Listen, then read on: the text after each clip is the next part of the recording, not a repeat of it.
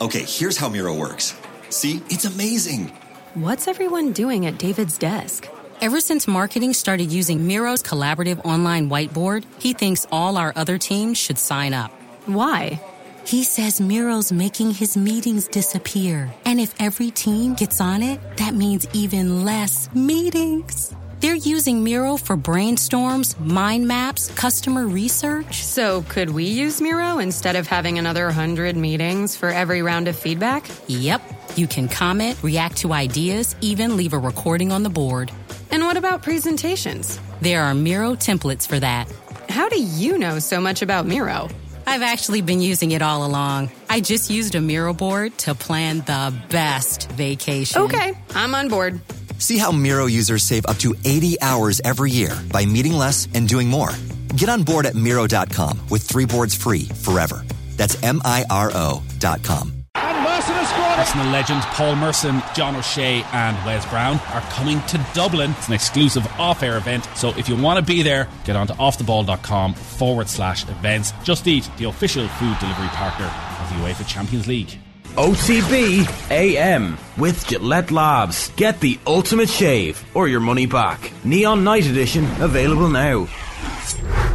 I was away. I was away in Sheffield for a few days. I was going to say we missed you, but you were probably on more when you were away than you are normally. I was. But that's what you got to do, Adrian. You know, when you're at something as exciting as the World Snooker Championship, you've got to make the most of it. Doing a bit of work, like exactly. Yeah. So you don't have to take days off, and you can sort of. You've nailed it. That's your first rodeo, is it? My first rodeo. It was a lot of fun, I have to say. Yeah. Seeing Ronnie O'Sullivan in person at the Crucible. Yeah. I've seen Ronnie play exhibitions before, but never in competition. Never in competition. So that was an experience and a half, I have to say. Just the atmosphere, Rob Walker's introduction for him, the fever pitch atmosphere in the crowd. There's just an aura about the man. Met up with him yesterday briefly at the stage door of the Crucible when he was leaving after the morning session. I was thinking, well, is this man going to remember me? Because I'd spoken to him a couple of times over the years, and I was walking to his car. Didn't stop for any of the fans waiting for autographs, because to be fair, there's a lot of sessions over the 17 days, so if you stopped every time you'd be held up quite significantly. And I didn't say anything to him. I was wearing a hat. I was chatting to one of the security guards, Jerry, at the Sheffield Crucible door, who's a Monaghan man originally. And Ronnie essentially just turns around to me and says, all right, mate. Runs back, little fist bump, quick chat, goes back to the car, and I'm thinking, trying to play it cool, you know. Yeah. It's just what happens. Yeah, leave it all nice and laid back. But no, it was a lot of fun, I have to say.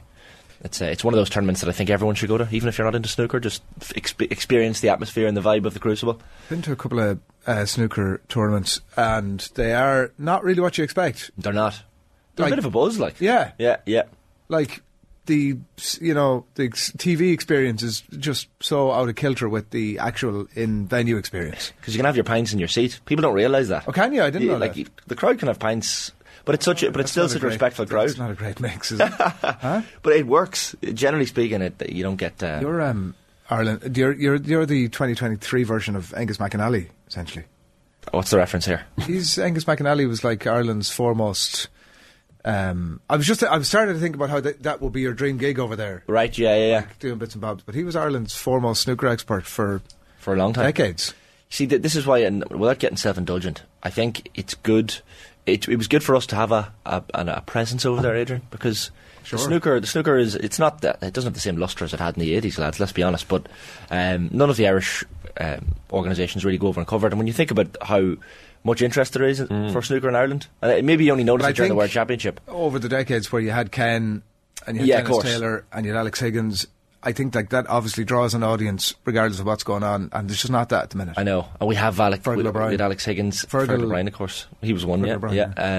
Mark Allen is on course. He's 8-all with Jack Jones in his quarter-final. Watched a bit of him yesterday. He was 5-4 down, and there was a bit of over and back with the two of them, with the possibility that man would go 6-4 up, and he managed to claw it back. Yeah. He had to clear everything on the table, get the blue, the last red and the blue, and clear all the colours. Yeah. And he nearly messed it up.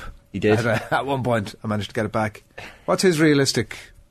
He can win. He can win the World Championship. Could he? He can win the World Championship. Right. He won't fear playing Ronnie O'Sullivan, whereas I look at some of the other players in that draw that are left, and they will fear playing Ronnie O'Sullivan.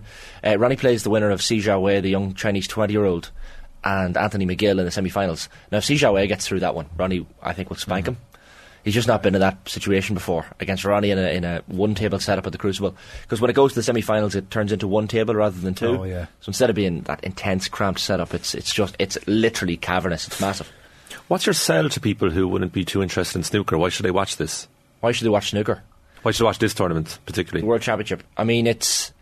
A lot of people watch it for nostalgic reasons, but the fact is, the drama and the excitement, whether it's 10 in the morning, 2:30 in the afternoon, or 7 p.m, you can switch on the TV and you're watching live snooker. It's 17 days. But that's just describing what it is. But we live in a world of say that drama and excitement. I think if you're telling people to tune in for drama and excitement, you're going to leave them very disappointed. Yeah, and we live in a world of content, full of content. TikTok, what have you, Facebook, etc. All these popular social media platforms. People don't have the attention spans for snooker. That's the problem. That's what I'm saying. So what's the sell? But you can't sit down and watch on the TV. Like, how long is it over the course of the different sessions? Yeah, like a frame can be anywhere from 15 minutes to half an hour or more in an hour. Yeah, tennis is the same problem too. It's too long. That's just like you need to have nothing else to do. But also, sorry, I like outside the people who love snooker, and there's plenty. Millions and millions out there. It's a world-renowned sport and all that. But for those who aren't, well, the first thing is most people don't watch snooker because they don't understand the rules. They're looking at all these colours and going, "What's actually happening here?" I met a fella in Sheffield yesterday in the taxi, and he didn't even realise the World Championship was on, and he's from Sheffield, and he didn't understand. What? He was like, "What's a 147?" We were talking about the 147s, and I was like, he didn't know what a 147 was. But if you explain the colours to people and the order and what it means, I mean, brilliant. What I would say is, well, Ronnie O'Sullivan, number one. If you're sort of teetering and you're not sure what the whole thing is about, watch the BBC either ran for the first time or re-ran a documentary at about 10 o'clock last night after the sessions were over. Steve Davis hosted. If the BBC ever produce snooker something that's nothing to do with the play, watch it. They just do such an amazing job. And that all the living former champions that were about, they brought in. Do you remember after Alex Higgins won it, he was beckoning to his wife to bring down the baby, and the baby was there, 82. And he was in tears, and it was very emotional. They had the baby there, Steve Davis chatting to the now 40-year-old woman on the floor of the Crucible, and Steve Davis himself started to get emotional when he remembered the heady playing days against. There's such a richness to that thing, and you don't need to be. I'm not like I don't watch a huge amount of snooker. Yeah, fair. So you don't need to be that. And that pulls you in. It's a nostalgic There's a BBC Alex Higgins documentary. Brilliant. I'm sure you've seen it. Yeah, it's absolutely amazing. But that guy was box office, and so was Ronnie, and so were a couple of others. And Shane, people in the comments, they're interested. They love it. I mean, straight away, like Noel Cahill asking you directly, Shane, is Ronnie playing well enough to win this? 100%. There's no doubt about it. He's 10-6 ahead of Luca Bracel now. He didn't even come out of second gear, I think, in that match so far. And as I said, the draws opened up. He's McGill or Seanie in the semis. And then you're talking a final against Selby or Higgins or maybe Mark Allen. Well, Kenny the Dad said it's a poor quarter-final lineup other than Higgins and Selby. Possibly, yeah. But as a result, the semi-finals I think will be fairly decent. And any tournament that has Ronnie still in it. By the way, Ronnie, and he revealed this in a press conference the other day. So there's this long-awaited Ronnie O'Sullivan documentary that we're waiting on. Yeah, so apparently it's close, and Ronnie had the opportunity, I think, to see a cut version. They still need to cut 10 minutes from it before it's finally released, but it's very, very close. And what I didn't realise, Ronnie was mic'd up throughout the entire duration of the World Championship last year when he equalled Hendry's 7. So even moments where he's having arguments with the referee or saying things to players or even crying with Judd Trump at the end, he's mic'd up for the entire duration of it. So I think this is going to be a brilliant documentary. It's from creators who have made some serious documentaries in the past, so it's something to look forward to for snooker fans. And you didn't just watch, you have some content coming our way out now actually on social media. Yeah, out now. Check the YouTube for the full interviews we did a bit of a backstage thing with Ken Doherty yesterday, talking in front of the Roll of Honour list and the hall where the players kind of pace back and forth before they walk out. Rob Walker, who's the MC broadcaster, really interesting chat with Rob actually. He's a fascinating guy.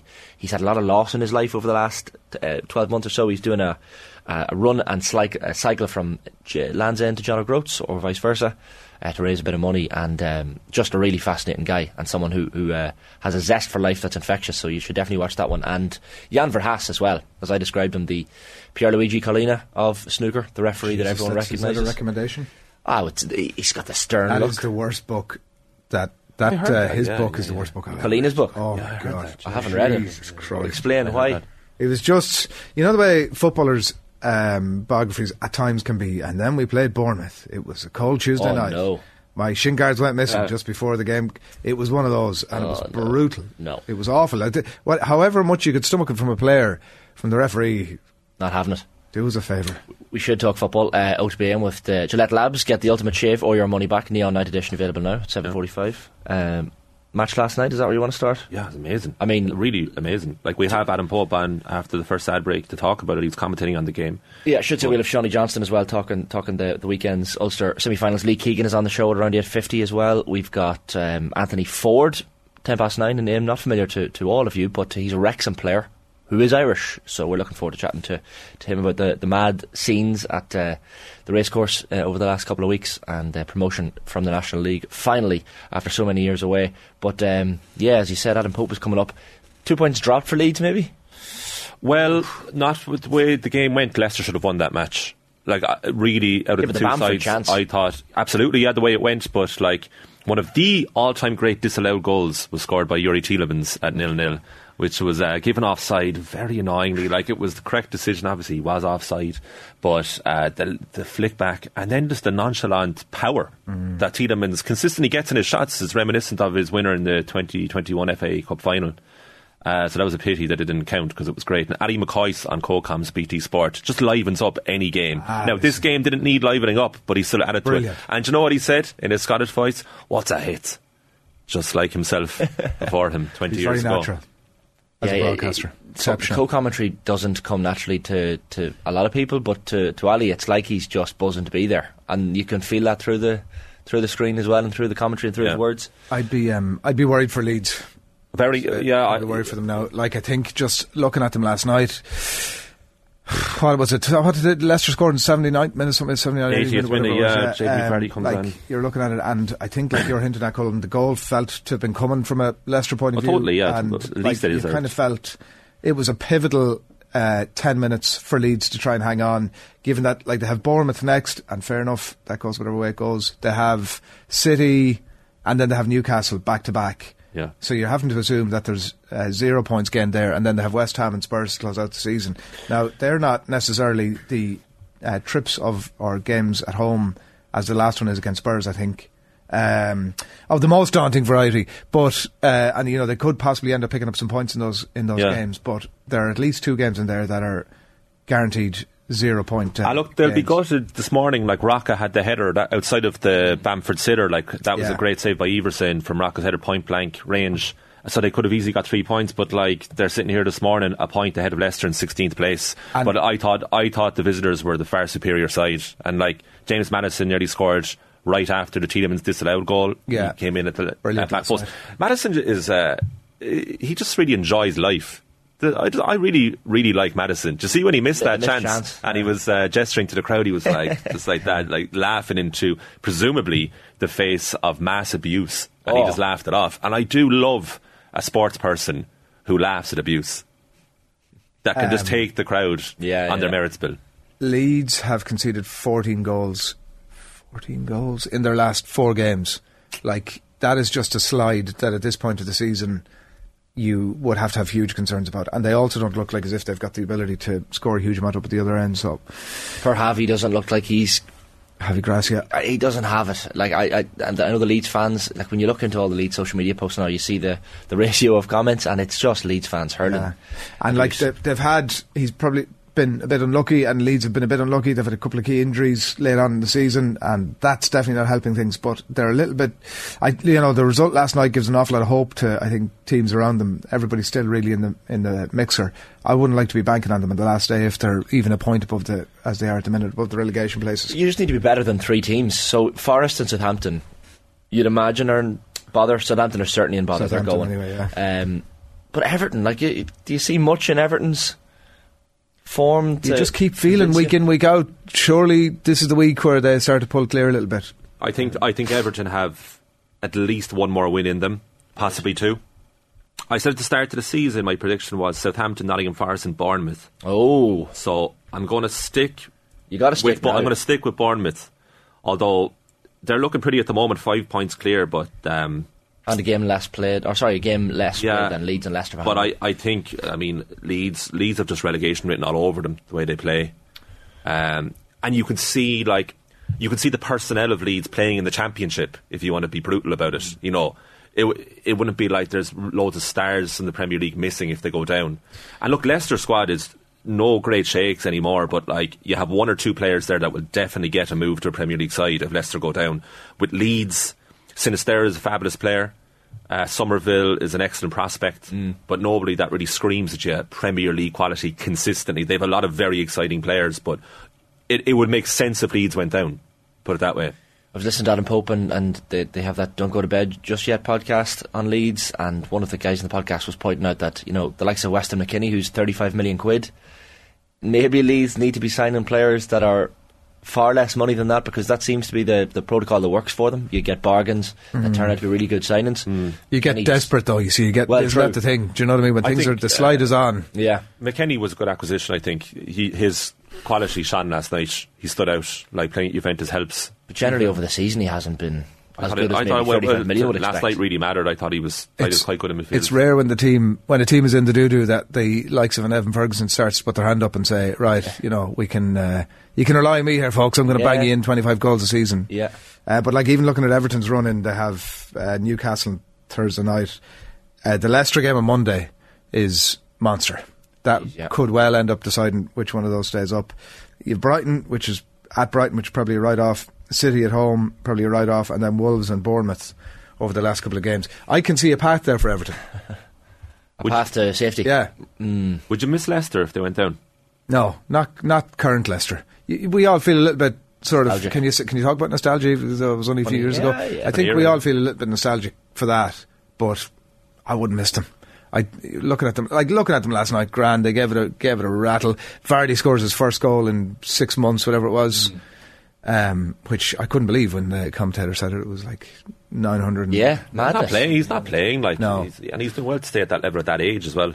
And he nearly had a second. You were an Everton fan as a kid, so you'd feel a little bit. There's a tinge of sadness if they and went you've down. Coleman there as well and stuff. You wouldn't like to see that happen to him. They obviously pulled off the Great Escape last season. So Sean Dyche, who's a likeable character as well. Once there's someone in charge who's a likeable character. Neil Warnock was in the press room yesterday at the Crucible. Oh, yeah. He's over. He's obviously spent plenty of time in Sheffield. But yeah, the likes of Sean Dyche, you don't want to see him going down. You don't want to see the characters going down.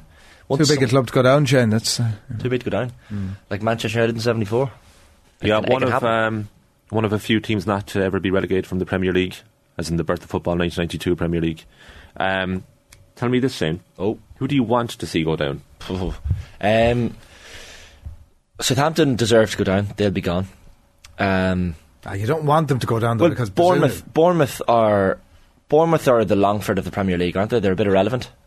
No offence, I'm only messing. Wow. You know I'm only messing Longford. Wow. Jeez, I can hardly slag. Monaghan is seen by many as a bypassing point to it's just no need for that, like. It's only a little slag. I should have said Westmeath. Kilkenny listening in this morning. I guess that about Shane. That would be currently relevant. No, but Bournemouth. Good luck to you if you go down. I think Southampton, Bournemouth, and Leicester. If I had to pick three, it's tough because you want Forest to stay up. I think Forest add a little bit of something to the Premier League. Steve Cooper's done a brilliant job. They deserve to stay up. Maybe not based. Bournemouth on are probably safe. They're 5 points clear, yeah, but I could see them going down. I think Bournemouth are probably safe. Colum's just sticking to his predictions. I wouldn't mind to see them. I wouldn't mind to see them go down. What about what do we make of the whole Tottenham stuff? The issue that came up yesterday, the statement. I have the statement in front of me on Twitter. As a squad, we understand your frustration, your anger. It wasn't good enough. We know words aren't enough in situations like this, but believe us, a defeat like this hurts. We appreciate your support, home and away. And with this in mind, we would like to reimburse fans with the cost of their match tickets from St James's Park. We know this does not change what happened on Sunday, and we will give everything to put things right against Manchester United on Thursday evening, when again your support will mean everything to us. Together, and only together, can we move things forward. Sorry, I was just about to use a word there that I'll refrain from. That's just not true. Only together we can move forward. Come off it. Seriously. I mean, I would have several issues with the statement, but that give us your several issues. Come on. The nonsense at the end of it of we all need to be in this together. It's us and the fans. If you cut us adrift, there's no chance we can get out of it. Come off it. What do you want them to say though? Well, if I'm a Tottenham fan, that's the last thing I need to be listening to. What? You're dependent on us, like making a bit of a racket in the stand to get you get stuff sorted on the pitch, and we'll be behind you. Like, this is not that stuff. They're damned if they do and damned if they don't. Because if they don't reimburse the tickets, and no, they're not damned if they do. Because if they do get it right on the pitch, then everything just falls into place. Once you get it so wrong on the pitch, you have to reimburse the tickets. I totally give some sort of a gesture. I think this idea of the reimbursement stuff is nonsense. I have it here in the notes. Dangerous precedent ? It's not a dangerous precedent. Why? It's crazy, right? Arsenal did it with they lost 8-2 to United. Because where do you stop? Like, but loads of teams have done it over the years. Well, hold on. Last weekend went under the radar. One of the worst Premier League games to ever happen in Sellers Park. Crystal Palace 0, Everton 0. Yeah. I watched back the highlights, match of the day. They tried their best, God love them. I felt sorry for the editor. The chances were like, do you ever play Football Manager or Championship Manager back in the day? And every time it appears on screen, the 2D thing, it's like, okay, this is going to be a chance, right? And sometimes it goes over and wide, wait, or a FIFA replay if you're playing the console. It was like bare minimum stuff of that. Like, how does nothing happen for 90 plus minutes? Now, you could argue, oh, sorry about that. That was absolutely shocking. And apologies to the Everton fans for travelling down south. We'll reimburse you because that was terrible. Yeah. Both teams picked up a point, so that you don't have to reimburse anything. I think they've embarrassed themselves. I think they've embarrassed themselves as a club with this nonsense. And by the way, it looks like it was player-led by all accounts from the statement. It looked like as if this wasn't a central sort of we better go and pay the players, pay the fans back. That makes sense, does it not? Players, pay those fans back that had to witness that. It's embarrassing. Like, they spent their hard-earned money to go to this match. But up in Newcastle. Was it Cameron that was with us in the Friday Fire Pit where we were discussing this last week, and he said that's not the way fandom works.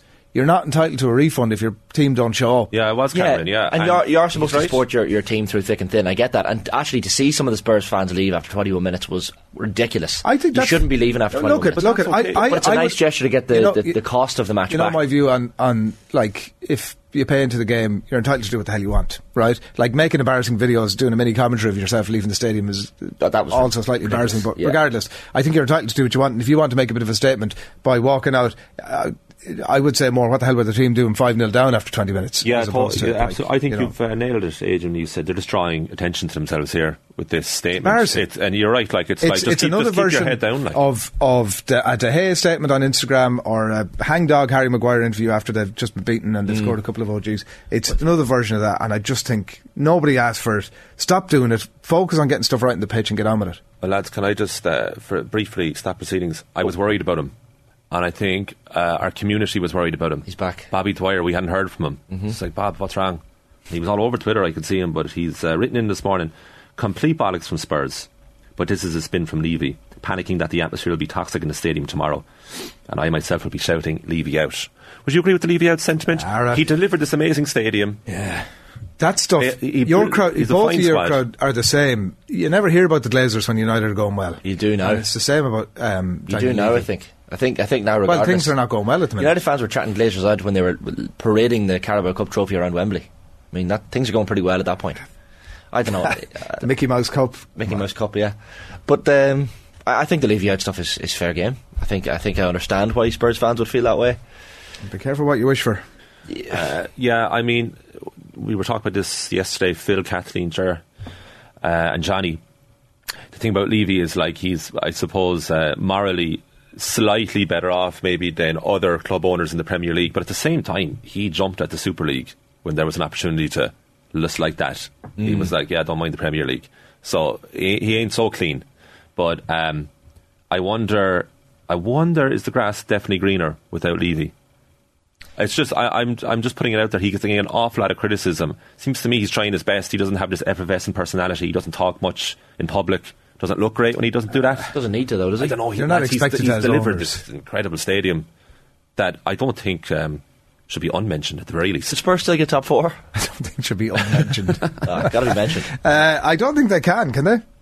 I mean, I think the top four is pretty, like, no more than I was saying about Bournemouth. Who knows? It's City, Arsenal, Newcastle, Man United. I think that's the way it finishes. Yeah, because Aston Villa, United have 3 games in hand. Exactly. Villa are not running. Villa's form. No, they aren't running. They're absolutely in the run. 5 points behind, and they've 3 games United have played 3 games less, so that's surely, come on now. Even if United got 4 points out of those. Tottenham are not Tottenham are 6 points behind with 2 more games played in United. That's the top 4 is signed and sealed. Yeah.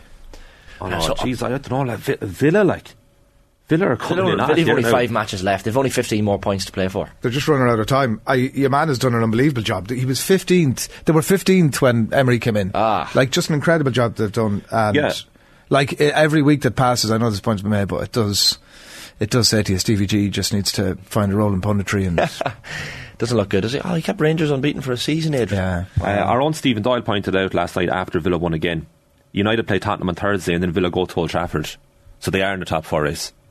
Like, when, and Steve-O also points out here, oh no, they're not. When Emery took over, they were 16th in relegation. It doesn't matter who they're currently 5 points behind 4th place with 3 games extra played. If results go their way elsewhere, I'm saying you go from 16th to a Champions League contention, like potential manager of the year candidate here, like, and Stevie G, like, he must be looking on being, oh my God. Are you saying that Villa are going to that the top 4 is not going to finish as is? No, I think it will. I'm just saying that they're in contention as an outside shot. By the way, just before we go here for the ads, Evan Ferguson, new contract. Good move.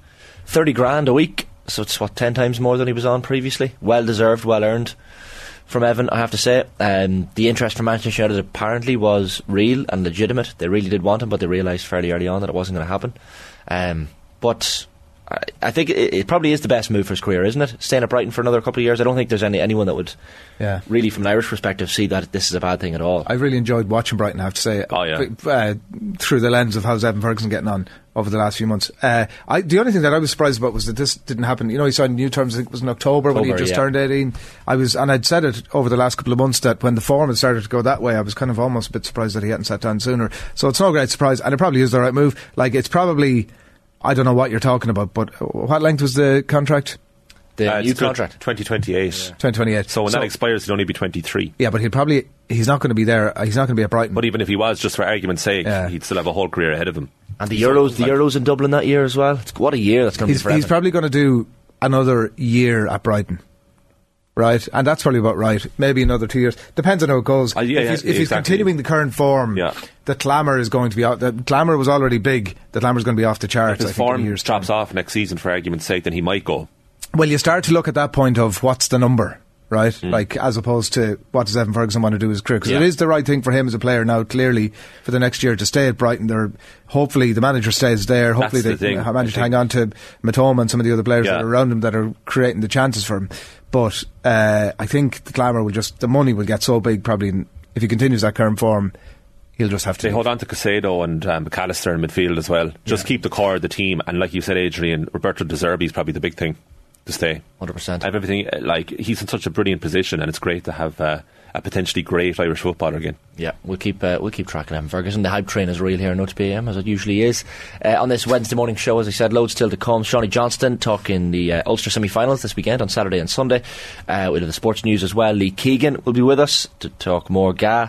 Anthony Forde, who I mentioned, Wrexham footballer, who is Irish. Colin Boyle, then from last night's show, we'll hear from later on. But after the break, it is Adam Pope talking Leeds. Okay, here's how Miro works. See, it's amazing. What's everyone doing at David's desk? Ever since marketing started using Miro's collaborative online whiteboard, he thinks all our other teams should sign up. Why? He says Miro's making his meetings disappear. And if every team gets on it, that means even less meetings. They're using Miro for brainstorms, mind maps, customer research. So could we use Miro instead of having another 100 meetings for every round of feedback? Yep. You can comment, react to ideas, even leave a recording on the board. And what about presentations? There are Miro templates for that. How do you know so much about Miro?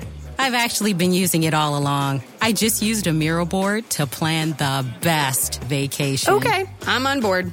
See how Miro users save up to 80 hours every year by meeting less and doing more. Get on board at Miro.com with 3 boards free forever. That's MIRO.com. All right, it's 8:05. You're watching OTB AM. You're welcome back to the show. We've loads still to come. We are going to spend a little bit more time talking about the Leeds-Leicester game last night. Adam Pope from the BBC was in commentary duty at it yesterday evening. Adam, good morning to you. Morning, guys. Are you feeling, we were debating here a little bit earlier, are you feeling more or less positive after last night about Leeds' chances of staying up? I've got to say less, because I thought it was a must-win game. And after the optimism I had about 4 games ago had dissipated completely, almost ahead of the game. And I'm a glass half full guy. I follow in the back of 3 consecutive defeats. But much as Leicester would have felt they should have won the game, ultimately Leeds have let it slip. And I definitely look at it as 2 points drop that last night. Obviously they're 1-0 up and the goal goes in the 80th minute, and both teams have chances after that, including having the ball in the back of the net to see it out. It felt to me, watching the game last night, that it was a pivotal 10 minutes, given the slide particularly that had been there from Leeds over the last 3 games, that hanging on for that last 10 minutes was almost crucial to their ability to stay up. Yeah, they had to make sure they didn't lose the game, because Leicester, probably about the hour mark, started to play something like, the quality that they've got, particularly Maddison. And once Vardy came on, he just needed that one chance. And then after that, you thought there's only going to be one winner here, although Leeds had that amazing set of chances just towards the end. So, yeah, it was right that they stayed on. The problem was that the fans were urgent to go forward and get the winner, and were pleading for Wilfred Gnonto. And I heard something I'd never heard before, guys. Literally, the fans were singing, "Make a sub" to Javi Gracia. And I think one of the problems was they felt that it wasn't brave enough, in the sense of the changes he made, either sort of from a forward position and also from a midfield that had started to run in treacle in the second half, having done really well in the first half. So that was a real frustration, and it just felt inevitable that Leicester, once they'd scored one, that they were going to score a second. So in that sense, I get what you're saying. Holding on for the last 10 minutes was vital. Losing that game last night, and although many feel that way anyway about the point, if they'd lost it last night, I think many felt it would be curtains. Some felt it already is. They've been that despondent lately, but clearly there's every chance they still can get out. What was Javi Gracia's logic, Adam, for not making that Gnonto substitution in particular? I think I read somewhere he's talking about wanting options on the counter-attack, but clearly everyone in the stadium wanted those substitutions to be made. Yeah, they did, and he said he'd sort of almost run out of the amount of changes, obviously allowed to make 3. But that sort of doesn't explain why you don't play your most, the star player at the moment. And he's been a surprise package, as everybody knows. He's been accelerated forward, not only in his purchase, but also in the way he's hit the Premier League. And although he was injured a little while ago, Javi said he's protected him a little bit. It doesn't seem to make sense that he doesn't, A, start him in the place of somebody like, say, Brendan Aronson, who was dropped last night, although Rodrigo played well, but B, not bring him on for a sustained period of time. He felt he'd made the changes that were there to sort of either keep hold of the game or to go on and win the game, by more, which they didn't do. So it's difficult I can't get a straight answer really as to why he's not playing him. But what he refuses to say is that anybody is particularly special. What I mean by that is it doesn't mean that they don't have special qualities, but he's not making... Look, he's not bowing to public pressure just to play Willie Gnonto because everybody thinks that they're the manager and they know better and that he should play. But to be quite frank, it's absolutely baffling why he's not seeing more minutes, even if he isn't starting, because he is the guy. And particularly if he starts, he will grind a team down because of his effervescence and his ability to just keep running at defences. And, you looked at the left back last night for Leicester, Victor Christensen, and you're thinking he was ripe for the taking there. And, having Willie Gnonto run at him for 10, 15, 20 minutes could have made all the difference. But it feels like a real moment missed in the game to have added some go forward, if you like, for Leeds, just as they were beginning to sort of feel like they were going backwards. There's obviously something he's not sure of, Adam, like either in terms of the team and their ability to hold defensively, and he couldn't be faulted for that looking at the 3 games previously, or something about the player himself, which seems unlikely. But that's the stuff that he can't talk about publicly, particularly where they're at this stage of the season.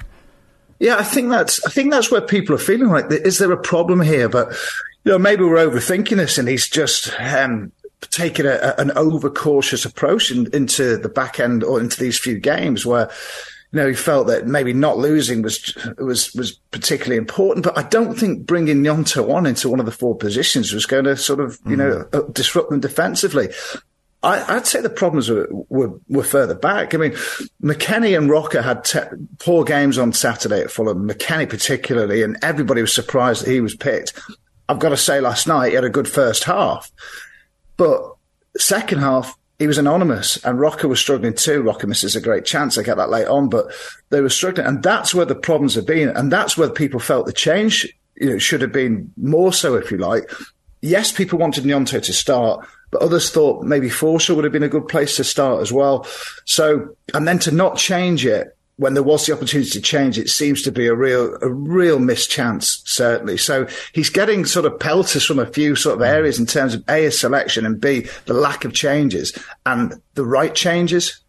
It's the level of scrutiny that's on a team like that are hovering just above the relegation places, of course, as well. Every single little decision that gets made tactically or from a substitute's point of view gets analysed within an individual's life, as it did on the TV last night, where there was a lot of chatter about the brilliant defensive work that a lot of the attackers were doing, and some of the pundits particularly were vocal about the fact that the attackers should have been up the other end of the pitch. Easily said when you're away from the heat of battle. I presume when you're in the middle of it, like the manager's obviously urging his players to defend like that. But it's very hard then, Adam, to get the balance, isn't it, with the points that Leeds are clearly craving, keeping the attackers at the area of the pitch where they have the possibility to do that, finding that balance. And it almost speaks to the Nanto conversation as well, to a degree, with trying to hold firm with an unbelievably leaky defence.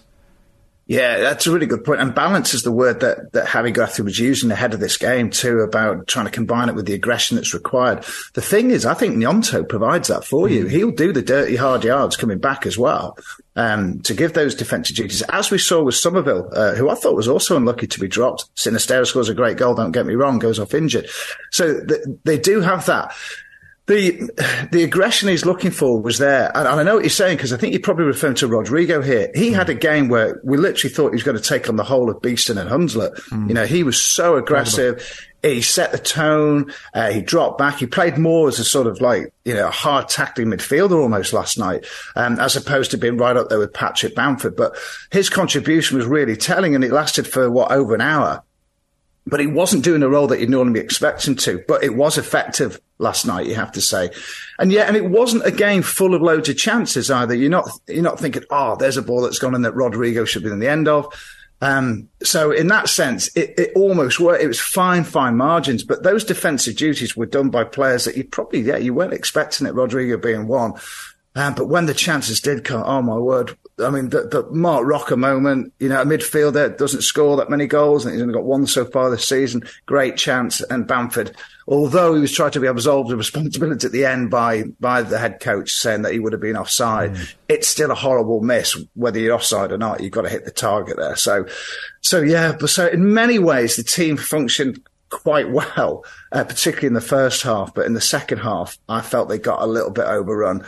And those sort of defensive qualities that you need to sort of keep Leicester at bay they were just running out of steam, to be honest. And it needed, you know, a change, particularly in the middle of the park. And, it's a real opportunity missed. And suddenly you've got a situation, guys, where you've got fans away from home having a go at the board and the sporting director. You've now got more fans now having a go at Javi Gracia. There's a real, I'm not saying it's a majority, but there's a real swell of opinion amongst fans that maybe that his time is up already, which then leads you down the path of what do you do now at this late stage of the game. It's probably too late to make any changes like that, and just hope that he can rediscover, you know, the sort of methods and the tactics that were required to get those early results that had them heading towards safety.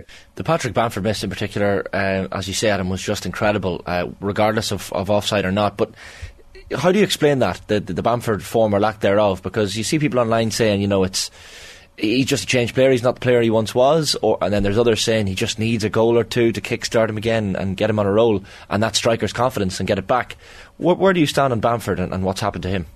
Well, Patrick Bamford has been pretty much broken for, you know, the best part of, you know, 18 months with various injuries. I mean, all sorts. And people point back to, you know, the hard yards in the Bielsa era and the, you know, the high intensity and the training particular. And he had all sorts. I mean, anything that could go wrong for Patrick Bamford has gone wrong. So to actually be back on the pitch playing and showing something like the fitness that we've seen before and his ability to occupy defences particularly, that seems to be returning. He did a lot of good work, you know, winning free kicks, holding play up. Look, he has scored a few goals lately as well. But how do you explain that? I mean, yeah, as I say, regardless of whether he's onside or offside, you have to stick that between the posts. I mean, where I was sat in the ground, I'm still thinking that's in. Everybody was out of their seat. It didn't even hit the side netting. It was that poor of a finish. So I'm used to him missing chances. Even in the Championship, he missed a lot of chances. I wouldn't say any as simple as that. but he scored enough, obviously, to help get Leeds up. He now has 50 Leeds goals. He got 17 in the first season back in the Premier League when they finished 9th. So it's not like he's missing chance after chance after chance. It's just people will look back. If Leeds go down by a point or 2 points, they'll look back at that moment like they do and say, oh, wow, that was the chance that was missed, not to have won the game in a vital fixture like that. I stick with him because I don't think anybody else can do what he does, and that includes Rodrigo. Rodrigo's a finisher, but Bamford gets Leeds at the park, and that's why, for me, he has to play. I saw you were retweeting some stats last night from Johnny Cooper, who does some stats for Opta on the passing accuracy for Leeds last night. It was the second half of the season for them in terms of pass accuracy. You almost feel like that's nerves. Like when you get to a relegation battle and you get to a second half where you realise how important picking up 3 points as opposed to 1 is, the nerves can kick in. And Javi Gracia, as you mentioned, like he spoke about mentality during the week ahead of the game and how important that was. Do you feel that this Leeds squad in particular, Adam, have the mentality needed to stay in the Premier League? I think some of them have, and I think that's why you've had the clamour for like Liam Cooper to return, which he has. I think he's been really solid. There was a couple of mistakes last night, but he made some massive interventions at crucial times, particularly on Harvey Barnes early on in the game. I think Luke Ayling, although he struggled a bit for form lately, he's been exposed at times. I'm so glad to see him back because he gets it. He was in the Championship side that came up and the side that stayed up in the Premier League. So I think there are players with that mentality. I just think there's not enough there at the moment that fans can have an affinity with to think that they understand what it is to play for Leeds, and B, whether they really understand just how to cope with life in a Leeds shirt, which can be really heavy, particularly if things are turning against you. In terms of the fans look support them unconditionally, they're there all the time. But when things are getting tense in the stadium, it's really hard for players. It really is. But last night, I think you made a really good point there. We were with Matt Kilgallen, former defender for Leeds. He knows what it's like to play in these sorts of atmospheres. It's amazing what pressure does to players. I don't know if you saw it, but Ilan Meslier made a couple of brilliant saves, then skewed 2 kicks terribly. Mark Rocker literally fly hacking like a Sunday League player at a couple of balls too late on when it was 1-1. And it's incredible what that sort of pressure and the state of play in the league does to you with 10 minutes to go and you're locked, if you like, at 1-1. So some of them are really struggling to cope with it. The pass accuracy is really weird, isn't it? Because I was watching on Saturday. Weston McKennie had a dreadful game passing-wise. In possession, he was awful. But last night, that second half, I genuinely think some of the players just aren't up to speed with the Premier League. And I put that with McKennie for 90 minutes. And I think Rocker struggled too. And I think when that tiredness slips in, when that pressure comes, then the passes start going astray too, even the simple balls. And I think it's a really good point you make that the mentality required to get over the line, it doesn't seem to be completely there with all the players at the moment. You mentioned Aronson earlier on. Ayling, Tyler Adams been linked with some of the bigger clubs. There are probably other players as well that I'm sure clubs around the Premier League and beyond are looking at and eyeing up, regardless of whether Leeds stay up or not. What's your sense, Adam, of the... And I appreciate that some of this will be dependent on which division they're playing in next season, but are we talking about a rebuild or what level? Well... If they went down, I think there's enough players to keep them certainly competitive at the top end of the Championship. You'd still get a tune from your Coopers, your Aylings, because I think they'd stay. But look, if they go down, people aren't wanting McKennie to be bought at this stage anyway. But he's on loan from Juventus, then that's not going to happen. I think Meslier would go. I do think he's going to be a Champions League and France's number one. You could see Bamford staying at this point because you don't see a Premier League future for some of these players beyond other than being at Leeds. Mm. But then, you're thinking, Adams would have to go, wouldn't he? And then you can go right through the team like that. You're thinking Sinisterra is not going to play in the Championship. Gnonto would be sold. So, whether they want to rebuild or not, they would have to, wouldn't they? Clearly, because, some of those players are too talented for the Championship and it would be damaging for their career. If they stay up, they've got to build again too, because quite clearly this squad is not capable of evolving the club forward from anything other than a relegation battle. And that is not that wasn't the deal when Bielsa was sacked. The whole premise was that Jesse Marsh was going to come in, move the club forward and evolve it. And obviously now it's in another firefighting situation with a manager that wasn't even first, second, third or fourth choice. So the squad isn't there to move forward. So it does need a rebuild. Whatever way you look at it, it's either forced to rebuild in a different way to cope with the Championship life and come back into the Premier League, or to move them forward in the top flight. And at the moment, they're a lot of money away from doing that. And of course, a takeover, which is, it looks like the 49ers will be coming in sooner rather than later.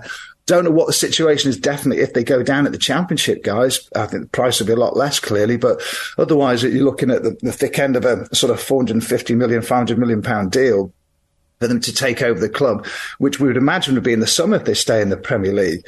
But then you need the finances on top of that, clearly, to move the squad forward. And one of the big things as well is like the current regime, Director of Football Victor Orta is getting a lot of hammer for the signings that haven't worked and the mistakes that have come to light. The John Kevin Augustin farce, for example, for the transfer and the wages that they're going to have to pay on a 5-year deal. Jorginho Ruta, 36 million, sat on the bench.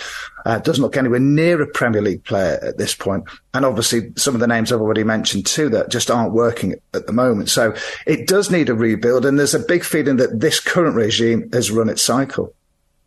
Adam, you mentioned the word discontent there a few minutes ago, and we see a lot of the discontent from Leeds fans on social media for sure, but that's a place where you're going to see that sort of thing anyway. What was it like in Ellen Road last night? Like, is it fervent? Is it as bad as we see on social media, or what's the atmosphere among the fans like, match going fans? Well, it was interesting because I think we were expecting it could turn toxic pretty quickly. What they did was, so when we got into the ground, I have to say, it didn't feel as nervy as I was expecting it to. And we're sat right in amongst the crowd in the John Charles Stand, the West Stand there. So you do feel it around you. Yeah, people were tense and they were, anxious, obviously, but it wasn't, so you didn't feel it was going to boil over. And that, I think, was because they set the tone in the first 5 minutes by going at Leicester pretty hard. There was a few challenges left in. Rodrigo was bumping players off the ball. And I think that really, really helped. They thought, right, Leeds are about this today. They're setting about Leicester and they're going to go for it. So that certainly stopped it from turning towards the board, which we were expecting, to be honest. We've seen it a few times already this season. The discontent really set into the second half when it was clear that Leicester were getting on top and the substitutes weren't being made, that everybody was trying to suggest. And then there were a few cries towards Victor Orta on the final whistle too, but it wasn't, it didn't boil over in the way that we expected it might have done yesterday because of the way that the game transpired from the off. But by the end of it, people are feeling, that's 2 points dropped. And to be quite frank, a lot of people think Leicester should have won the game too. Yeah, absolutely. Well, 5 games left for Leeds, starting with that trip to Bournemouth this coming Sunday at 2 o'clock. We'll keep track of how things pan out for Leeds over the next number of weeks. Adam, great stuff as always. Thanks a million.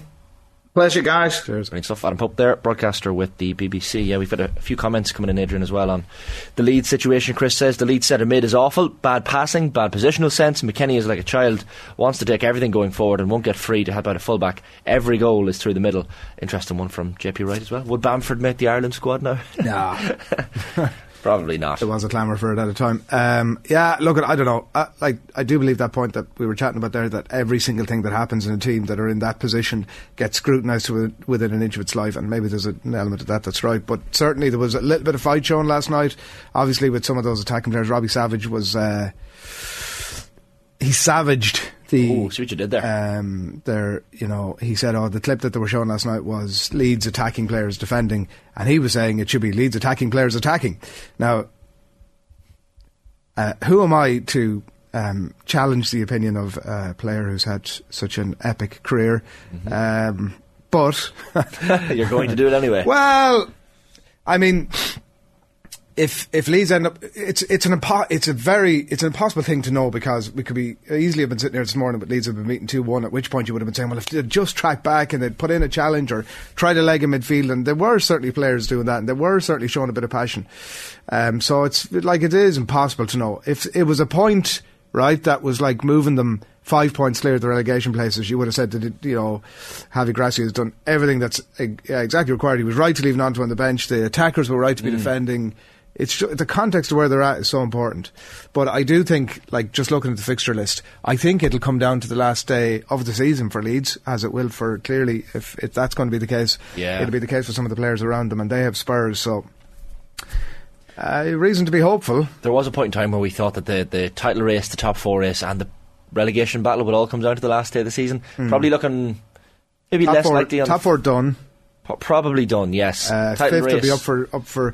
That race we'll see, but it depends on tonight. We haven't even mentioned tonight, like. No, you forget. Tonight. I said on the show last week, Shane, right before it was Friday, so it was before the Southampton match. So I'm not Captain Hindsight. Of course, I did say that I would see a position where Arsenal could beat City. I'm not saying they will beat City, but I would see a position where Arsenal could beat City and still lose the league.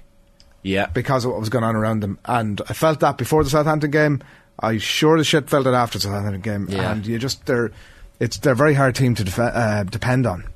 Well, that's going to be an absolute cracker tonight, Arsenal Man City. I mean, we'll of course look back on that game. That game could end up 3-0 to City.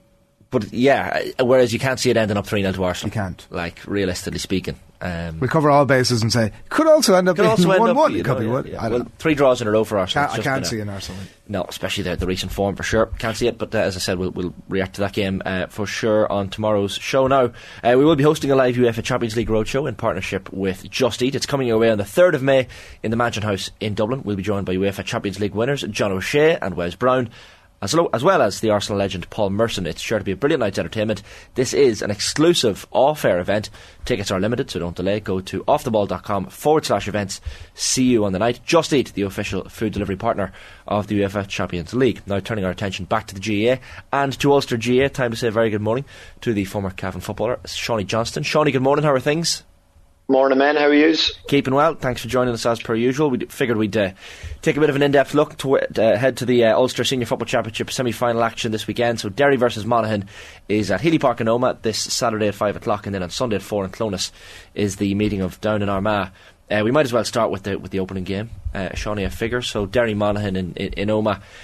This one's getting the appetite whetted, I think. A lot of people expected it to be a Derry Tyrone semi-final. It hasn't panned out that way, but either way, Rory Gallagher, he probably has a few things to iron out. The goal concessions, maybe in particular against Dublin and Fermanagh as well, will be one of those things, Seanie.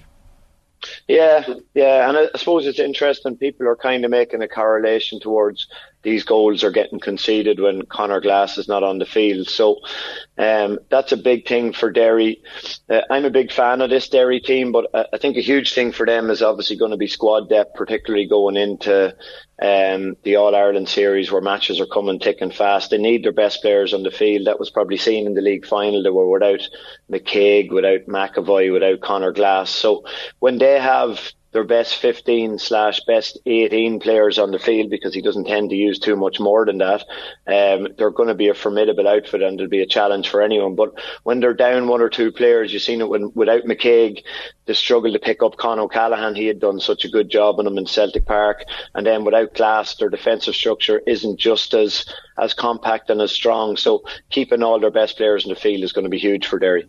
When you think of those big men, you mentioned Conor Glass, Niall Toner as well, and Brendan Rodgers. A little bit naive, you felt watching that Fermanagh match. Fermanagh seemed to go long with a lot of the kickouts early on, which just played into Derry's hands. You'd imagine if you're Vinnie Corey and you're Rory Beggan, especially this weekend, you're thinking about that. I mean, the long kickouts against Derry just don't seem to work most of the time. Yeah, but there's risk reward too, because if you go short against Derry, you're going to be defending, or you're going to be attacking against 15 bodies for literally every single attack that you have. So the idea of potentially, and it's a big word, potentially winning your long kickouts gives you a better opportunity to hurt them, gives you more of a chance of getting ball into O'Hanlon, McCarran, McManus. But like Derry are going to do, like they don't seem to change in terms of their kick-out strategy. They'll go man to man, and they'll hope to pick off maybe 2 or 3, not even that amount, maybe 2 short kick-outs of Rory Beggan's where they'll put really, really pressure on, and they'll be able to turn over 1 or 2 of them, and they'll hope to get a goal chance out of that. But look, Monaghan need to have a lot of variety in their game. Are they good enough to beat Derry? Yeah. Do I think they will? I don't think they will. I just think this Derry team they're kind of on a crest of a wave. They're very, very well set up. But Monaghan's big thing, and they got caught on it last year, is that Derry, against the better teams, probably are going to require goals to win the game. So if Monaghan can keep their goal intact, it gives them a far better chance of winning this game. Yeah, I think it was it 3-12. Derry scored Monaghan 17 points last year, so it was the goals, as you say, that killed them off. Like, interestingly, watching the both Derry and Monaghan's quarter-final games, you see Oren Lynch and Rory Beggan both in that hybrid quarterback sort of role, I think people have called it, where they are getting forward with the ball a lot, and even we saw Beggan, his ball into Carl Gallagher led directly to Stephen O'Hanlon's opening goal for Monaghan. Do you expect to see more of the same, both goalkeepers utilising that kind of outfield option plenty this weekend? Yeah, absolutely. And I think, Lynch's role doesn't nearly get as much scrutiny as a Beggan. He gave that beautiful backdoor kick pass cut to Paul Cassidy for the goal against Fermanagh. Beggan gave it in for Gallagher for O'Hanlon's goal. So they're both crucial parts of the defensive strategy of both teams, but also the offensive strategy of both teams. And you get a lot of man marking jobs in Ulster Championship, so you'll get a lot of players that teams will want to play that quarterback role, and they'll be man marked and they won't necessarily be able to drop off. For example, if Derry go down the left hand side, they will likely want to get someone on that 45 metre line to play that quarterback role, but they will probably want it to be a McGuigan or Niall Toner or Ethan Doherty, but that's not going to happen because Monaghan will have marker for them. So that allows Lynch to tip up the field at his ease potentially and get in that role. And now these goalkeepers are so comfortable on the ball that it's going to come a stage where they're nearly going to have to be picked up from inside their own 45. Like Beggan is so astute. Lynch is now so astute. All the top teams, or a lot of the top teams, Rafferty is now probably the best in the country at it because he has the pace to carry the ball. Like, he's quicker than most outfield players. I've seen him pulling away from several Cavan players at the weekend. So it's become a real important part of the game. And these boys are such good kick passers of the ball and finders of their own men that they're really becoming a pivotal part of the attacking strategies. How do the respective teams, Seanie, handle Shane McGuigan and Conor McManus? Because we saw Fermanagh try to go man for man for large swathes of the early part of that game with Derry, and it just led to a lot of space for McGuigan and chances of pot shots from very close in. And then McManus, we saw what he could do against Tyrone as well. Just unbelievable. A lot of points from frees, but really involved in a lot of the good things the Monaghan did. So how do you handle those two players? Well, it's probably unlikely Derry will go too far away from what they did last year, Shane. I know they went McCaig on McCarran, did a job. Like, McCaig is a phenomenal player, and he doesn't care about the ball. I know that sounds silly, but he doesn't. He just wants to stop his opposing number getting on the scoreboard. And it's a huge, mentality strength of his. He's just going out with completely that mindset. They put McCluskey on McManus last year. Again, he did a good job. But like Derry, when we talk about man marking roles for Derry, you're not being left 1v1. You're never being left 1v1 unless, obviously in Croke Park they got caught a bit with a kind of high ball that went in that was going for a point and it got dropped short. But that was, like I say, without McAvoy and McCaig, that bit of size in their full back line. But you'd imagine that they'll go McCluskey again on McManus, try and shore up that D area, stop those little pop balls in. And McManus is really, really good, and he's got so much better at winning marks because he knows if he wins a mark, it's a point.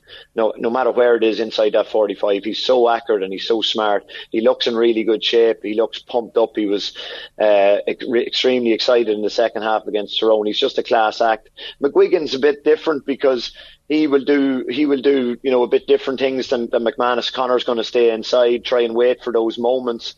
I know from speaking to a couple of the real top forwards in the game, they just talk about, like, I don't need to have 20 possessions. I need to get maybe 5 or 6 possessions and make the most of them. If I kick 1-3, I've had a brilliant game. McGuigan will come out and get involved in Derry's defensive structure. He will get out and link the play. He will be that quarterback if Monaghan let him. So he has a lot of strings to his bow. He kicked 2-5 against Fermanagh on a very, very good player. Those two Cullens are extremely good defenders, and he caused them havoc. Now, I know Fermanagh were probably not set up as defensively as usual. They seem to go man to man a lot, and that, if you do that against the likes of McGuigan, he's going to hurt you. So, Monaghan have a decision to make with him, who to decide to put on him, but it's a key matchup for them. And those matchups will be crucial. Even if you look at players like Stephen O'Hanlon from Monaghan perspective, we saw last week the importance of a forward just taking on your man. Like he decides to take on Conor Myler, and it leads immediately to a goal. You don't see it very often in Gaelic football, but when it happens and when it's pulled off by a forward, it is lovely to see, and it's an indicator, as you say, goals win these Ulster games more often than not. Yeah, it's class to see. It's something teams don't do enough, because a lot of teams are now so possession orientated. They're afraid if you go into the tackle, you'll be turned over. Now, the only thing about doing that against potentially a Derry is when he took Myler on, it was single, linear line to the goal. If he takes whoever he takes on, he's going to meet another body. And that's where you come into a bit of trouble against Derry, where you just need to be really smart, and you need to be able to probe them. And then when you get your opportunity, like Stephen O'Hanlon did, you need to be able to attack that line and attack that man marker 1v1. Because what happens, I think, to these teams that defend with a lot of bodies is that they're now not used to defending 1v1. So every time Monaghan get a chance with the likes of an O'Hanlon, with the likes of Ryan O'Toole, these boys that have serious pace, and they get a 1v1, I think it's important that they take that opportunity and that they're really brave in an attacking sense, because there's going to be a lot of times where they're not going to be able to do that. They're going to need to be able to probe. They're going to need to be able to look for these pop hand passes and get runners coming hard off the shoulder. They're going to need to attack down the sidelines, because Derry are going to block up that D area so, really, really compact, and Monaghan are going to need to get in 3s and 4s down the sidelines, get into the 13-metre line as much as they can, because if they can get into that 13-metre line, their probability of scoring goes up substantially. So, look, these are things that they're going to be discussing all week, and that's what makes for such an intriguing battle. I see Conor Glass is out in a lot of the papers today. He was at a launch yesterday, and we kind of touched on him a little bit earlier on, but he's obviously had a lot to say about the club final too, and I'm sure there's a bit of fire in the belly off the back of that too that keeps him going for the year.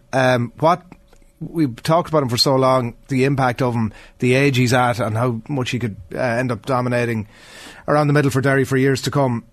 People are very aware of his talents, and but not always able to tone him down. What do Monaghan do with him?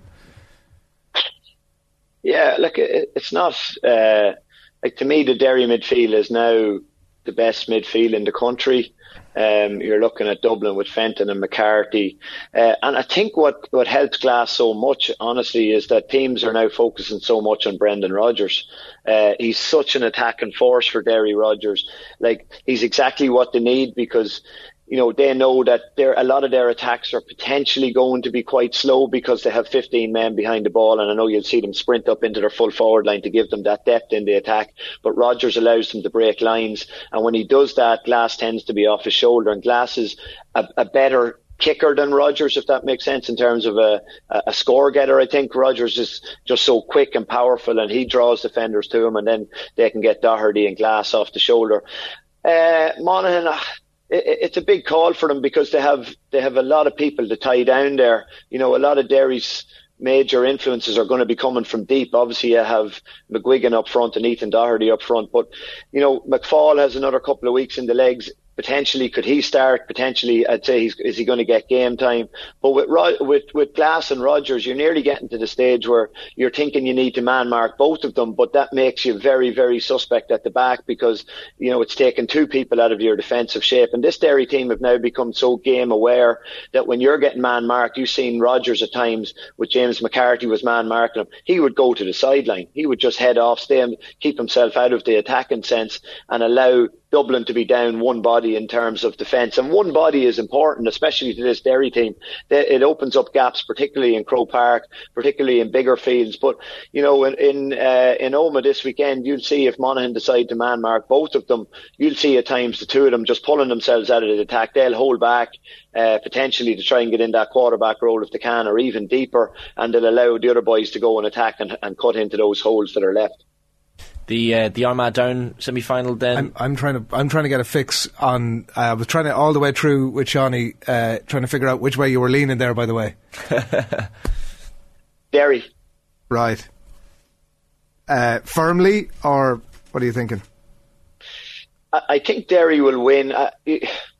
Can Monaghan beat Derry? I just think this Derry team are too far ahead of them at the minute. But again, the reliance on goals is a big thing. But I thought Tyrone would beat Monaghan, and I thought that Tyrone can come and put in a big performance and potentially challenge Derry big time, because this Tyrone team, we know that they can put in a big, massive performance. Now, I know Monaghan went and did that in Omagh, and Omagh is a very difficult place to go and win, particularly against the Tyrone team at home that were coming off the back of a good end of league campaign. But I just think this Derry team are too far down the line. That confidence boost they got from last year has stood them in unbelievable stead. They're looking at winning All-Ireland, but not looking at winning All-Ireland without winning an Ulster Championship. I don't think they're just so competitive about winning every game. You saw their manager on the sideline in Brewster Park, a place he knows well, literally, so combative, so competitive, chasing every turnover, cheering every score. So, I just don't see them being beaten this weekend. That's what we want to hear in Monaghan anyway. I think Derry are massive favourites. Not happy now, Shawnee, you've upset him. Yeah. You did tell me to put the pressure on them before I come on. Good man, Shawnee. I can't see Derry being beaten, lads. Just can't see it. Wink, wink. Get out of it. Armagh Down is the other one in Clonus on Sunday afternoon. Shawnee, you'll have seen Armagh up close and personal when they beat Cavan in the quarter final. And look, they had 9 different scorers. They were reasonably impressive. 7 ahead at half time, 5 ahead at full time. Pretty good performance from Armagh. There's probably more left in the tank still as well. Yeah, pretty good performance. Like, the thing, I suppose, in that game is if you offered Cavan the majority of those metrics before the game, that it took them. I think Armagh only won 30% of their own kick out the second half. They got a lot of scores off turnovers. Cavan gave up the ball far too cheaply to them. But they've now got an attacking element without Rian O'Neill. Without Stephen Campbell scoring from play. Turbot is a real, he's not called Turbo for nothing. He has gas, he is a jink, and he can finish. So in that regard, he's a real test for any defence. Look, Armagh know they're going to have to brush up on their own kickouts. Cavan put a real squeeze on them, got 6 points off. It was the only way Cavan were going to really score against them, because they couldn't break them down. This Armagh defensive structure has definitely got a bit stronger throughout the National League. So the best way of getting at them is to put real pressure on their long kickout. I think Cavan got 6 scores off Ethan Rafferty's kickouts. He only won about 50% of his kickouts. So there's room for improvement. They didn't score for the last 17 minutes. People will say, well, they had their job done, the game was won. But look, you're constantly trying to find areas of improvement. They had 114 scored, I think, at about 55 minutes, and they didn't push on from that. So that's an area for them to go after. Their own kick out is an area for them to go after. But look, they were impressive. As you said, they had 9 different scorers. If they can get that up to 10 or 11 and have a Rian O'Neill back in who kicks 3 or 4 points, then they're going to take beating. We chatted after the Antrim game about how they'd showed a bit more ambition in attack that wasn't particularly evident during the league, and maybe again on the basis of last week, there's more evidence that they're trying to get that ball ahead of the wave. You mentioned Turbot, there's obviously Grugan there, Campbell and a few more as well. It looks like they have plenty of options. It looks like, now I will say that and again I know who I'm speaking to here, but obviously Antrim are at a level, Cavan are probably a bit above that, and it's another step up again this weekend. Do you expect that ambitious football, that trying to get ahead of the defensive wave, to continue for Armagh as the season progresses? Yeah, well, look, is it another step up? Cavan comfortably put Down aside in the National League. Yeah, Down are going to get serious boosts from beating Donegal, and if there's one thing about a downside coming to an Ulster semi-final after having a win under their belt, they'll be confident of winning. They're going to be very defensive. You see them very similar to Donegal a couple of years ago, where they try and suck bodies into that D area, and then they'll get 3 and 4 bodies around. And Down are purely based on pace. Armagh aren't going to be naive in terms of they'll keep their defensive structure, because they know Down want Armagh, when they're in an attacking sense, to suck as many bodies up forward as possible and then hit them with real pace in terms of Liam Kerr, Daniel Guinness and these boys that are going to come hard from their half back line. But the defensive structure for Armagh is important. They now have, as you said, those names up front in terms of Grugan, O'Neill, Mernan's a key foil for Turbot up there. So they have options up there. Again, Down very like Derry. Now they're nowhere near as far on down the line as Derry, but they rely on goals as well. They love getting goals. They had opportunities. I remember I saw them in Breffni Park this year, and they had 2 or 3 real good goal chances. So I think Down are going to need goals to win the game. I just want to take you back to the first point that you made there in relation, and it's a fair enough observation that Down and Cavan are probably not a million miles away from each other. I was convinced that after the Tailteann Cup last year that it was going to be a major boost for Westmeath and for Cavan, that they were going to be able to show the teams that are roughly at their level that the value of all those extra games they got. How disappointing on the basis of all of that. And I know that you say obviously a lot of the metrics were good. They had so many chances that there were wasteful, an extra little bit of percentage of those go over. Suddenly it's a different game. But how disappointing was it with the outcome last weekend? Yeah, it's extremely disappointing. It was also extremely frustrating because I mentioned those metrics, and I don't want to get into it because Armagh were the better team. Armagh deserved to win, but Cavan had 9 or 10 more possessions than them. They had 10 more shots than them, so they had enough ball to win the game. They didn't ask enough questions of the Armagh defence. They probably didn't probe them enough. They took shots from outside the scoring zone, which is a decision-making thing as well as a skill execution thing. So in that regard, you'd imagine the players and management would be very frustrated. Like I said, they had enough ball, but they didn't work them hard enough.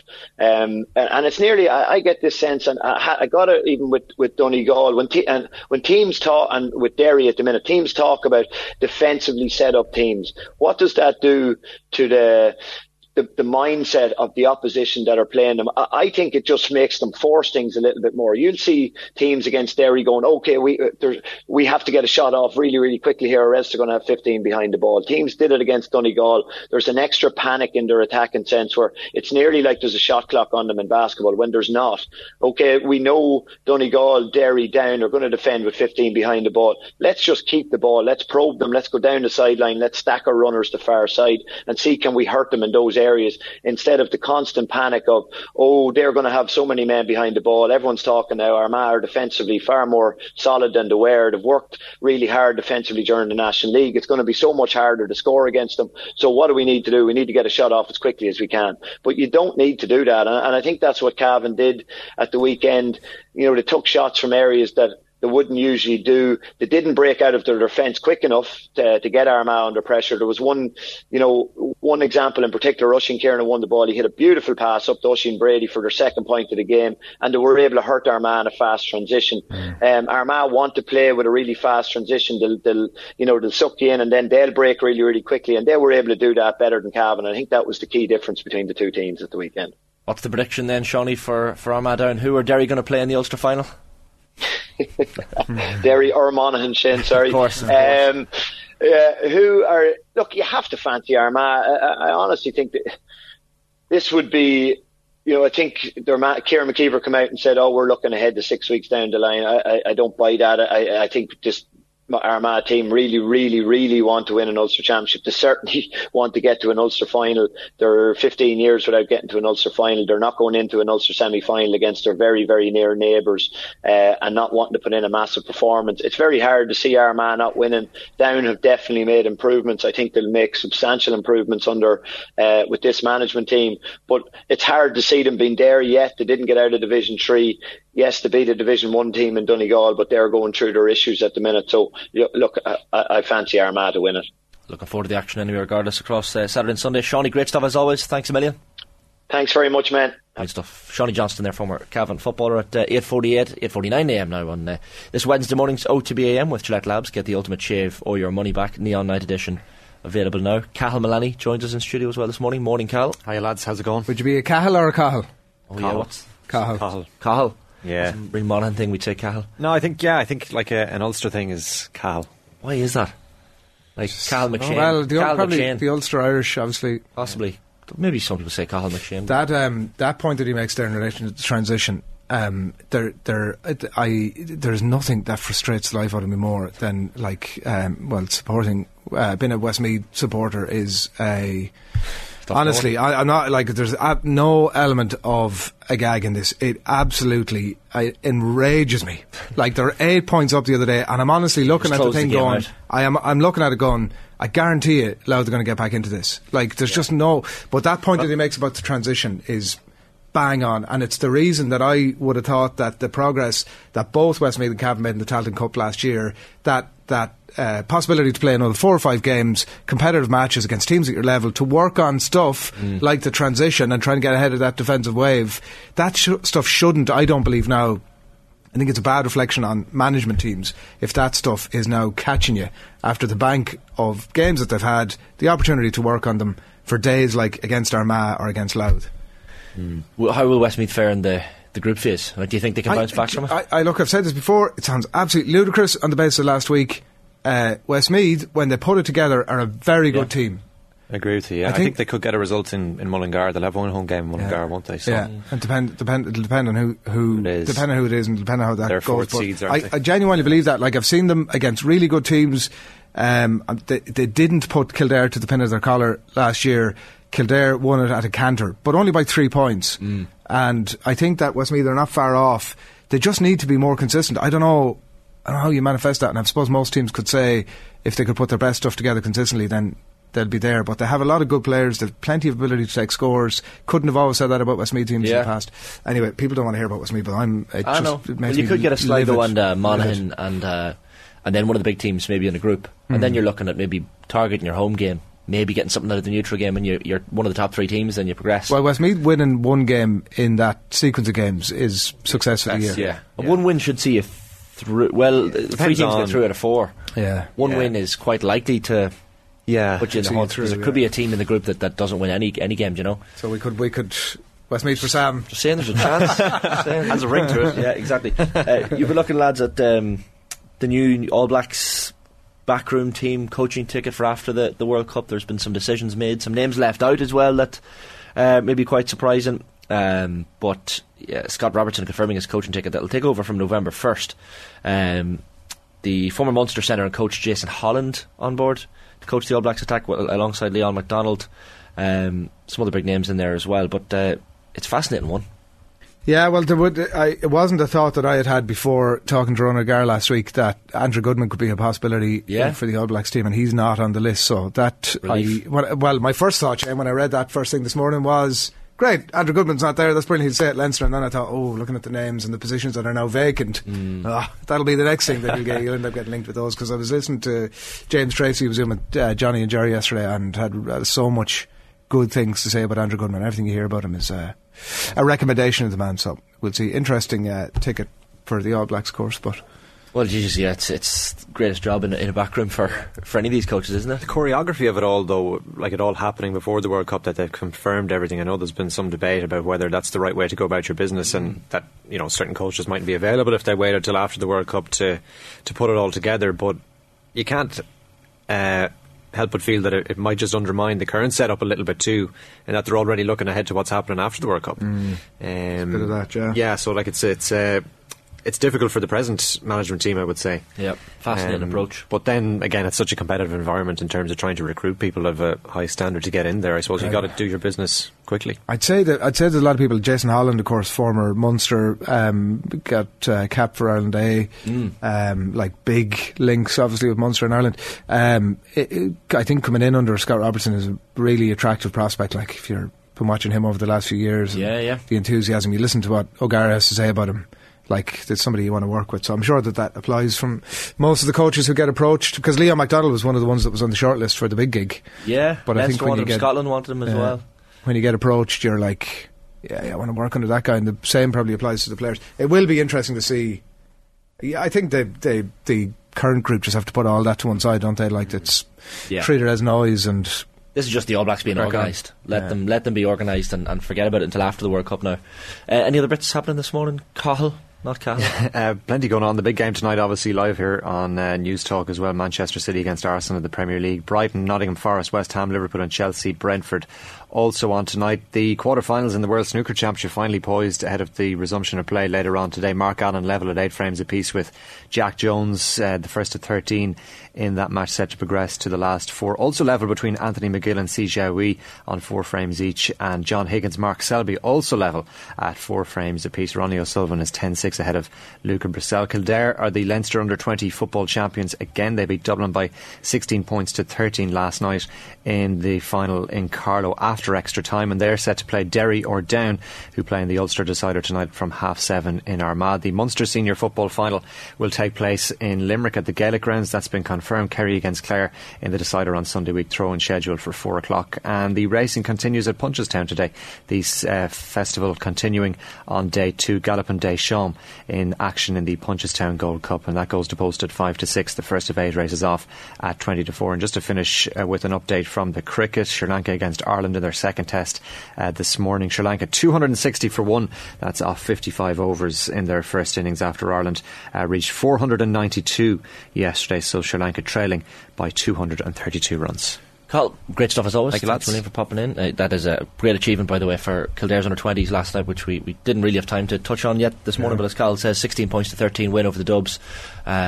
Dublin looking for revenge from last year, and a point up 3 minutes into injury time, and then Kildare managed to back get the job done. So yeah, back to back, and an incredible achievement for Kildare football. So bright shoots and positive signs for the future of Kildare in the next number of years, you'd imagine, when they're getting results like that. We're sticking with Gaelic games at 8:56am this morning. The Mayo icon Lee Keegan is speaking today at the launch of the Bord Gáis Energy GAA Legends Tours of Croke Park. At each tour, fans get the opportunity to meet some of the greatest GAA players of all time and hear them reminisce about their career highlights. This year's tours start on the 10th of May and feature other legends such as Paddy Maher, Paddy Andrews, Rena Buckley, John Troy, Cora Staunton, Paul Murphy and Dennis Ogie Moran. For more details, see crokepark.ie/legends. And the man himself, Lee Keegan, delighted to say, joins us on the show this morning now. Lee, good morning, how are things? I think either you're on mute or we have you on mute here. Either one. Go again, Lee. Can you hear me, guys? We got you. We got you. We're flying. Sorry, I was saying, Shane, fair play to you. You rhymed off some pretty good legends there, so I was impressed myself when I heard them. It's not a bad list to be included in, Lee, is it? Well, I'm not sure. Maybe I'm down the pecking order. You're there somewhere. How are you finding How are you finding the punditry now, being aside from away from the playing action? Is it relief? Is it a little bit of looking at Mayo and thinking, geez, I'd love to still be there? Or how do you feel about the whole thing now? It's different, definitely. I really enjoy it from the point of view of analysing games, looking at different styles, how teams set up. I suppose when you're playing, you're very much focused on what your tasks are and what's involved for the squad and yourself individually. So it's a different aspect in terms of what you're looking at and trying to detail. So, and of course, you're always given a bit more opinion, so you're probably going to get it back a bit more, which is a bit of crack as well sometimes. So, of course, you love to be playing. And I suppose it's very hard, when you're doing a Mayo game, not to be biased sometimes, because again, they're the guys you group with for 10, 11, 12 years. So, but you put that to one side and you just get on with it. And listen, I really enjoyed watching the Mayo games, not doing punditry. It was great to see the guys have a good league campaign. Obviously, not so much so far in Championship, but I expect them to have a good turnaround in the next few weeks. Had you, when you say it's giving your opinion and getting a bit of feedback, a lot of Galway people sliding into your DMs at the weekend? Yeah. I have a knack of upsetting West people, West or Connacht people in general. Maybe I don't know what it is. It was a bit of crack. Listen, that's the dynamic of it, and we Seanie threw me under the bus at the weekend, so we'll say no more about that. Is it?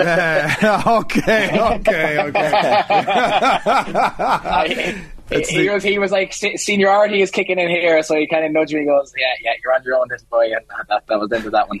Is it because it's often it's hard, like the debates between these things, like there can be, now not always on the losing team side, but I mean there can be 2, 3, 4 names. Like, is there a bit of pressure on when that debate sort of kicks off in the second half?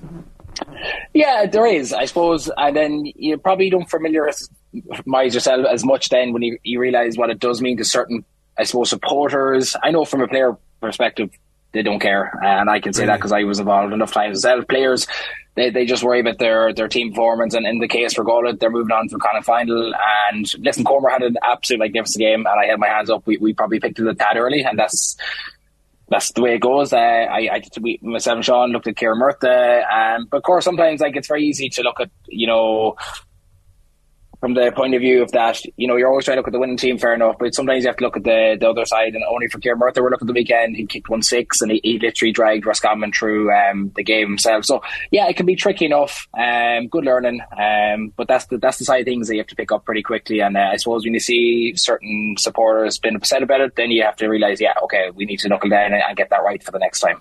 Comer's performance was particularly unbelievable. I know you said we made a decision second half. Sounds like it was a one-way decision for sure. But team decision, Jane. Team decision, of course. If you'd had your way, Lee, I mean, Comer's performance, generally speaking, in such a big game, and it was really, really impressive to see. And he seems to have come on leaps and bounds. Yeah, definitely. And the thing for Comer as well is it's his first full game in quite a while. So, and we were kind of looking at him in about the 70th minute, and he was I was saying in the studio, he looks a tired man trying to get back in defence, and all of a sudden he comes up with a big block. And then about 90 seconds later, he's up hand passing the ball over the bar. So, from that point of view, it was a massive performance, absolutely. And do you know what? Enough can't be said for the old-fashioned big full forward sometimes. When the ball comes off the post, 9 times out of 10 that's flicked away from the defender, or maybe it'll go over the bar. But the fact you have someone like Comer and his presence there that can take a ball like that and just bury it in the back of the net, that's worth its goal sometimes. And the fact that he was playing so well, and Shane Welch probably was a bit off the weekend, a bit quieter than usual. I thought Brian Stack did a great job on him. Conroy was quite quiet. So then you have a guy like Comer and even John Maher. I thought John Maher had a brilliant game. Guys like that stepping up. So that shows Galway's strength and depth, and guys that are playing the system and playing for the team. So having a guy like Comer, and I know from first-hand experience, it's not an easy task. And when he hits form early, and I can look at, I suppose, the Derry game last year, for instance, in the semi-final, he's a very hard man to stop. Very direct. And the thing about Comer as well, you nearly sometimes... you probably don't think he's going to be as accurate as he is. He's very accurate when he gets 2 or 3 yards in as a defender, and you just can't stop that. And when I remember marking him in the Galway game last year, they were going long with kick-outs to him. He was fetching ball, then looking for him in a one-on-one situation. So when he gets on top, it's a scary place to be in, to be honest. So listen, it's not good for defenders looking at that performance last day, because it was simply outstanding. At their peak, who's harder to handle, him or Shane Walsh? To be honest, two different players. You have one guy does the absolutely outrageous. I mean, Shane Welch can do some of the most ridiculous stuff on a Gaelic pitch, along with pace. I mean, myself and Chris Barrett used to laugh. He was a fast guy he marked, and Chris, he goes, without even thinking, he goes, I've never seen a guy run faster over 10 yards. And Chris, he was a pretty good defender at 1-on-1. So Comer just a bit more direct in terms of that physique, and again, sometimes that raw power, you can't underestimate how important that is in a one-on-one situation. I referenced that goal again at the weekend. If Shane Welch in that position or Comer, who you backing? I'm going to back Comer all day. So you kind of have the power versus the kind of finesse, but that's the beauty of what Galway at the moment, and that's the kind of array of talent they have. And then you throw Ian Burke in the middle of that, who seems to just want to assist these guys constantly. So you have a pretty damn inside forward line, one of the best probably in the country at the moment. If you look at them on form, and if the two of those guys hit peak power, a lot of teams are going to struggle to handle them. So two different players. You take Shane Welch's performance and everyone's reference at last year's All-Ireland. I mean, that's the ridiculous. And then you had probably, for me, one of the best defenders marking him in the game at the moment, Tom O'Sullivan, and what he did to him. And Tom doesn't get done that easy. So that just shows how good Shane Welch can be on his day. I heard the guys in the football pod say last night he can be infuriating at times, but you take that as well, because when he mixes it up and he can do the stuff he can do, I think you just bite your tongue a little bit and let him do it. A lot of talk, Lee, and I was curious to ask you as well about the provincial championships and the meaning they still hold for players. And maybe you look at Connacht and Ulster as the two bright sparks, and the two provincials that certainly counties and players still want to win. Port Joyce making the point that Galway very much put a focus on the Connacht Championship year after year. I think this is an 8th Connacht final in a row for Galway, in fact, so clearly they put an emphasis on it. Is it the same in Mayo? Is it the same in Roscommon? Is there a focus every year put on lifting the JJ Nestor Cup, or is it just, look, if we lose to Roscommon in the opening day in Castlebar, we can focus and regroup? Honestly, because we have 3 teams out that, and sorry, I don't want to say that with disrespect to the teams, I'm just solely thinking from a Division 1 aspect, is that when you have 3 Division 1 teams and teams like that, you want to win the Nestor Cup. You don't want to give your rivals or your neighbours any edge at all. So when I was there, now listen, we won 5 in a row, and then we didn't win as many then. We won 2 in probably the next 6 years. So we went on a bit of a dry patch, but when we won them, we enjoyed them, and we did want to win them, because again, you're trying to get one up in your neighbours, you're trying to put a stance, and it's probably the old famous macho thing. We want to lead in America for the year ahead. So, and Roscommon as well. Roscommon never seemed to fear Galway Mayo in provincial. but they've never materialised then on the national stage. So that'll be interesting to see how Davy Burke rounds his troops up for the group stage now in 3-4 weeks' time. So yeah, we definitely, and again, see by Galway. And you know what, I was interested to see Davy Burke's reaction after the game of the weekend, how actually disappointed he was, to be honest.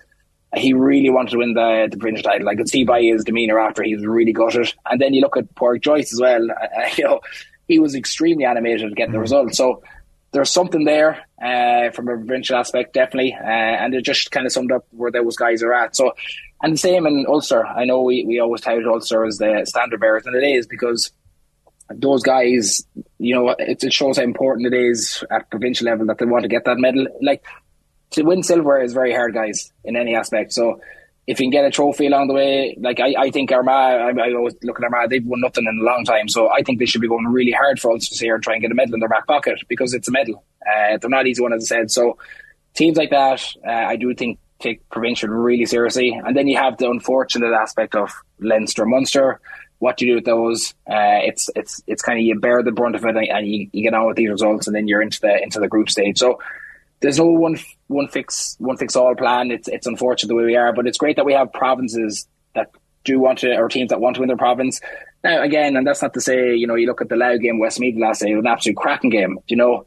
But the problem for Leinster is it's Dublin, and they're not. And I say that is, who's going to beat Dublin in Leinster? I mean, there's no evidence that they're going to be beaten again this year or anytime soon. So I'm not sure what the long-term goal of that is. And the same in Munster. I mean, unless Cork or Clare or some of these teams, they're up and ante from underage up, and it's not easy done. I know that. I fully respect that, but we'll still be talking about Kerry winning the next 10 or Dublin win the next 10. So where I feel in Connacht and Ulster, you can nearly tip 3 to 5 teams out of each province that that have a chance of winning the provincial medal. So there is some glory in that and some respect, and it was really, I think, what I took from the game of the weekend, it was really fascinating to see the guys' reaction post game. I suppose the disappointment versus the animation from Pádraig. So yeah, 100% agreed. Noticed that on the TV.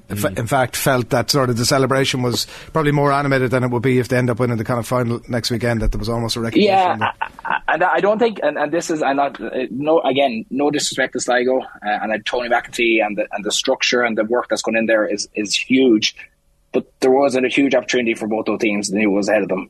Because again, you're looking at the Golfing class. You know, I looked at the Dublin and Laois game the last day, and you know, Laois are on a bit of a resurgent, but they're a Division 4 doing well. You take Dublin, who can just go through the gears, and I don't think I've ever seen a score of 430 put up in a senior game before. So that's the issues we have. So there was a bigger picture for the likes of Roscommon and Galway, what was ahead of them. And again, not disrespecting Sligo, I fully expect them to throw the kitchen sink at the guys, but it's just the gulf in Division 3-4 in some aspects versus Division 1-2, and that's just, the bigger teams get stronger as the year goes on, and then it shows then the lack of probably resources and talent that some other teams have when they're coming up against these teams. Can I just ask you one more on Mayo, Lee, just in relation, because the point gets made and debated about whether it was more useful to them, and I know you've obviously rightly pointed out as a group they want to go ahead and win the Nestor Cup, and that's obviously not on the table, but whether it might be more useful to have had the time away. And you mentioned about some of the years that you would have had that. I don't know that it would have been maybe to the same extent that they've had it now, have been knocked out so early, but you know, you have obviously some players have gone on holiday, some are coming a bit of rehabbing back from injury, some of them are playing club, and I think they're back training again this week. But you've basically a block of about 4 weeks now before they get back into, at least 4 weeks before they get back into a competitive game. From a group point of view, when you were in the middle of that, is that feel like, geez, we're heading back into a long slog here now again, or do you feel refreshed by it, or what's the feeling within the group when that happens? I feel great. Like, I feel like I could go train tomorrow. No, do you know what?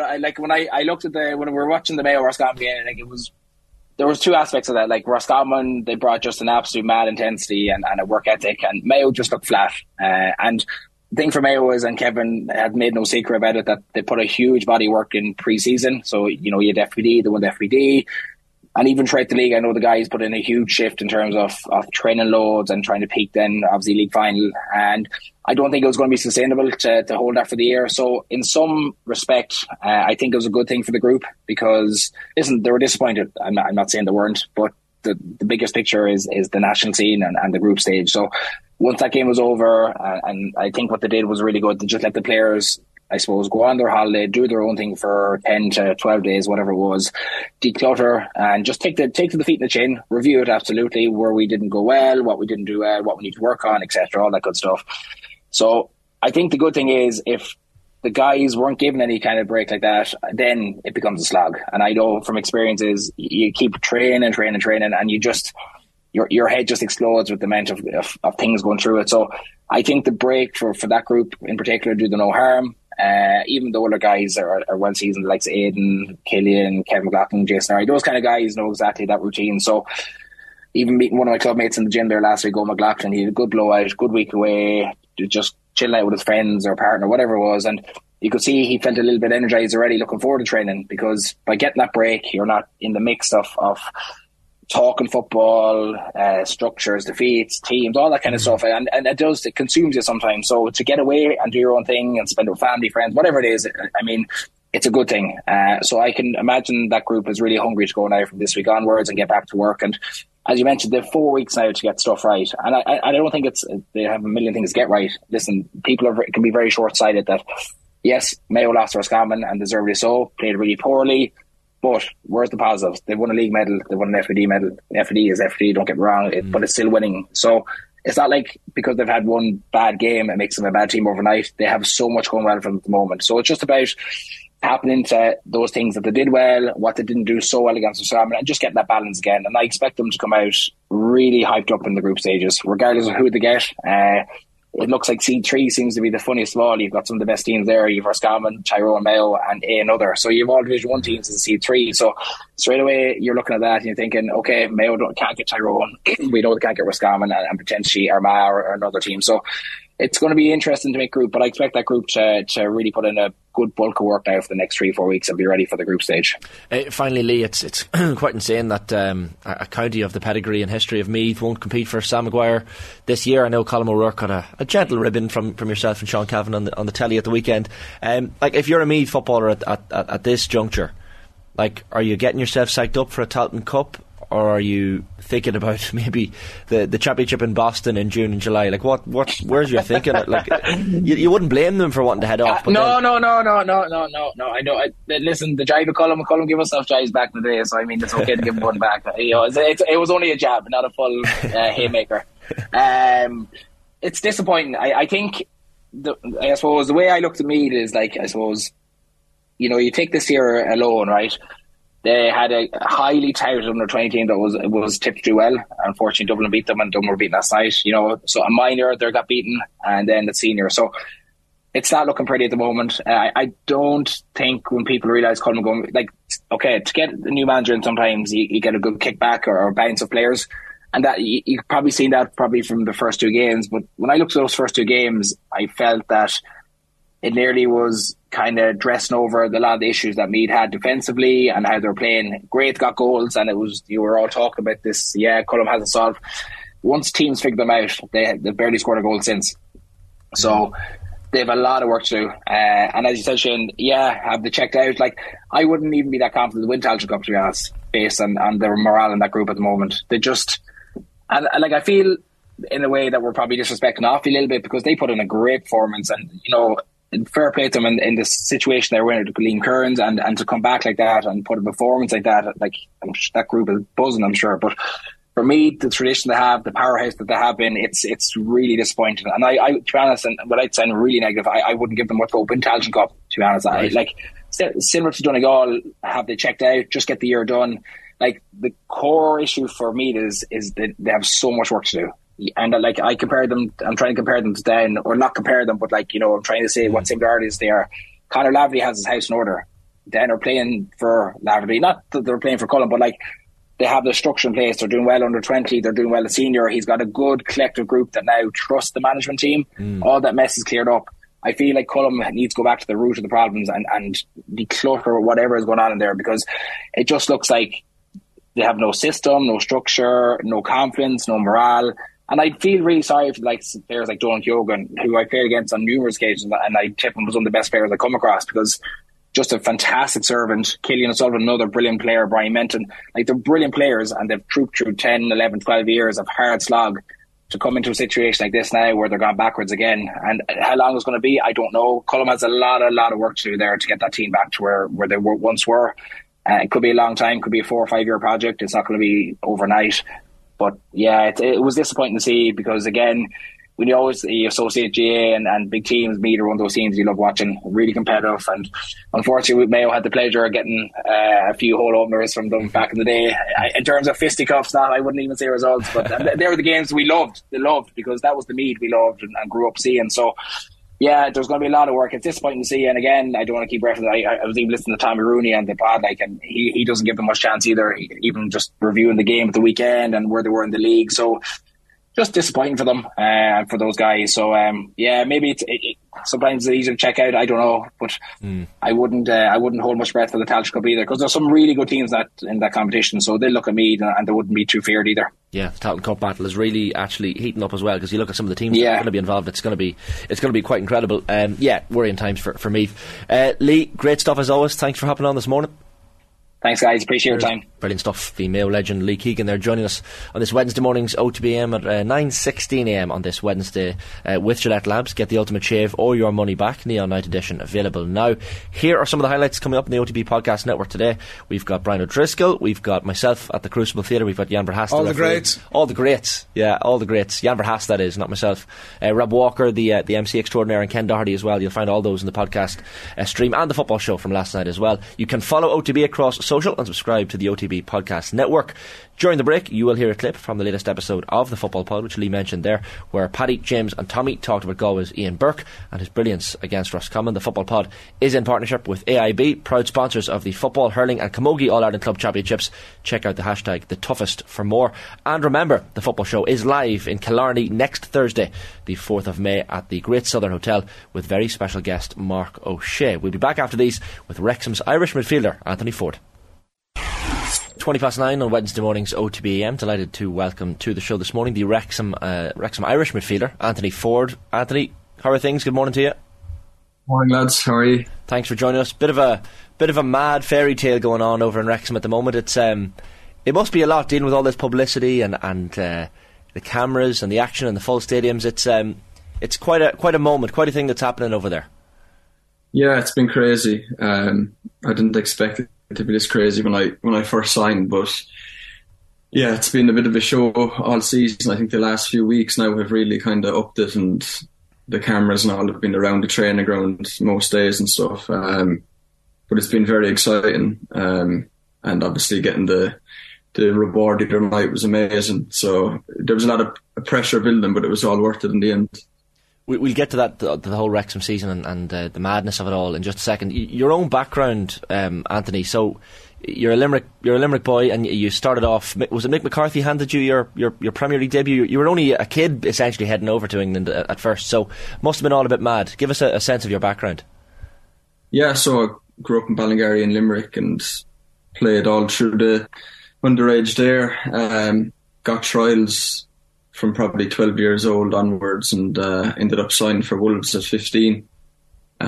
So I moved away when I was 15, and Mick McCarthy gave me my debut at 17 at Wolves, and yeah, it's been from there really. It's been a great journey so far, I'd say. It's those moments when you think back to Mick McCarthy, are you thankful for someone like that? Do you still keep in touch with him as someone who kind of gave you your chance starting off? Oh yeah, like I probably wouldn't speak to him a lot, but if I see him and stuff, we'd have obviously great respect for each other. And you know, when I came through at the time, it was amazing. He was unbelievable with me. So I'll always be grateful for him giving me my chance. The Premier League debut against Chelsea. I mean, that must have been quite an experience as a young lad to be standing in a Premier League pitch against the opposition of that ilk. It's quite a moment for you, I'm sure. Yeah, it was. I think that was the moment. I think when I got on the pitch and I thought, Jesus, I'm actually here. Like, I'd actually go in front of me and stuff, and it was madness. I always remember just looking up at the stand after and on the pitch, and I was in shock, really, to be honest. But it was an amazing experience. And I suppose moving home from Ireland at 15 and putting in the hard work, it all paid off when I ran on that pitch that day. Yeah, you've had a number of different clubs thereafter. Then you Walsall and Rotherham United amongst them. But how did the move to Wrexham come about? Then how were you approached? So I was in pre-season. I was still at Oxford, and I had another year left. But my agent rang me and said the manager wanted to speak to me here, Phil Parkinson, and I was like, I'll have a chat with him anyway and see what the story is, because I didn't obviously know loads about the club and stuff. And after I had the phone call with him, he's a great person, and he kind of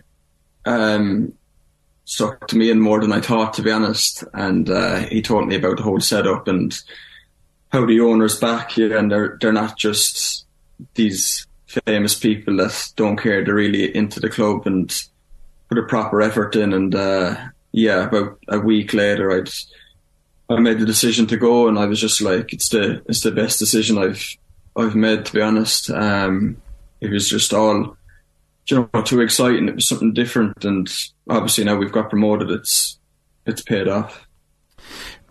You're not alone in some of those players, and even you mentioned the manager probably has dropped down a couple of divisions as well. There are like a lot of players who seem to be like, it's an unusual move, and it seems to be like there's a lot of players who have bought in to the story or the ambition that are at Wrexham. How hard a decision when you were weighing it up, Anthony, was that? I think he explained that the players that have come and stuff, and I knew that we'd have a strong team to get out of the league, and it was just something exciting for me. The club's massive, and I knew you'd be playing in front of 10,000 every home game, and they haven't been out in this league in 15 years, and I really wanted to go and be a part of it. And it just excited me, to be honest, with everything that was going on there. And after, I'd say, the first 2 or 3 home games, I was like, you wouldn't even think you're playing in a lower league. It was, the atmosphere at the home games is just incredible.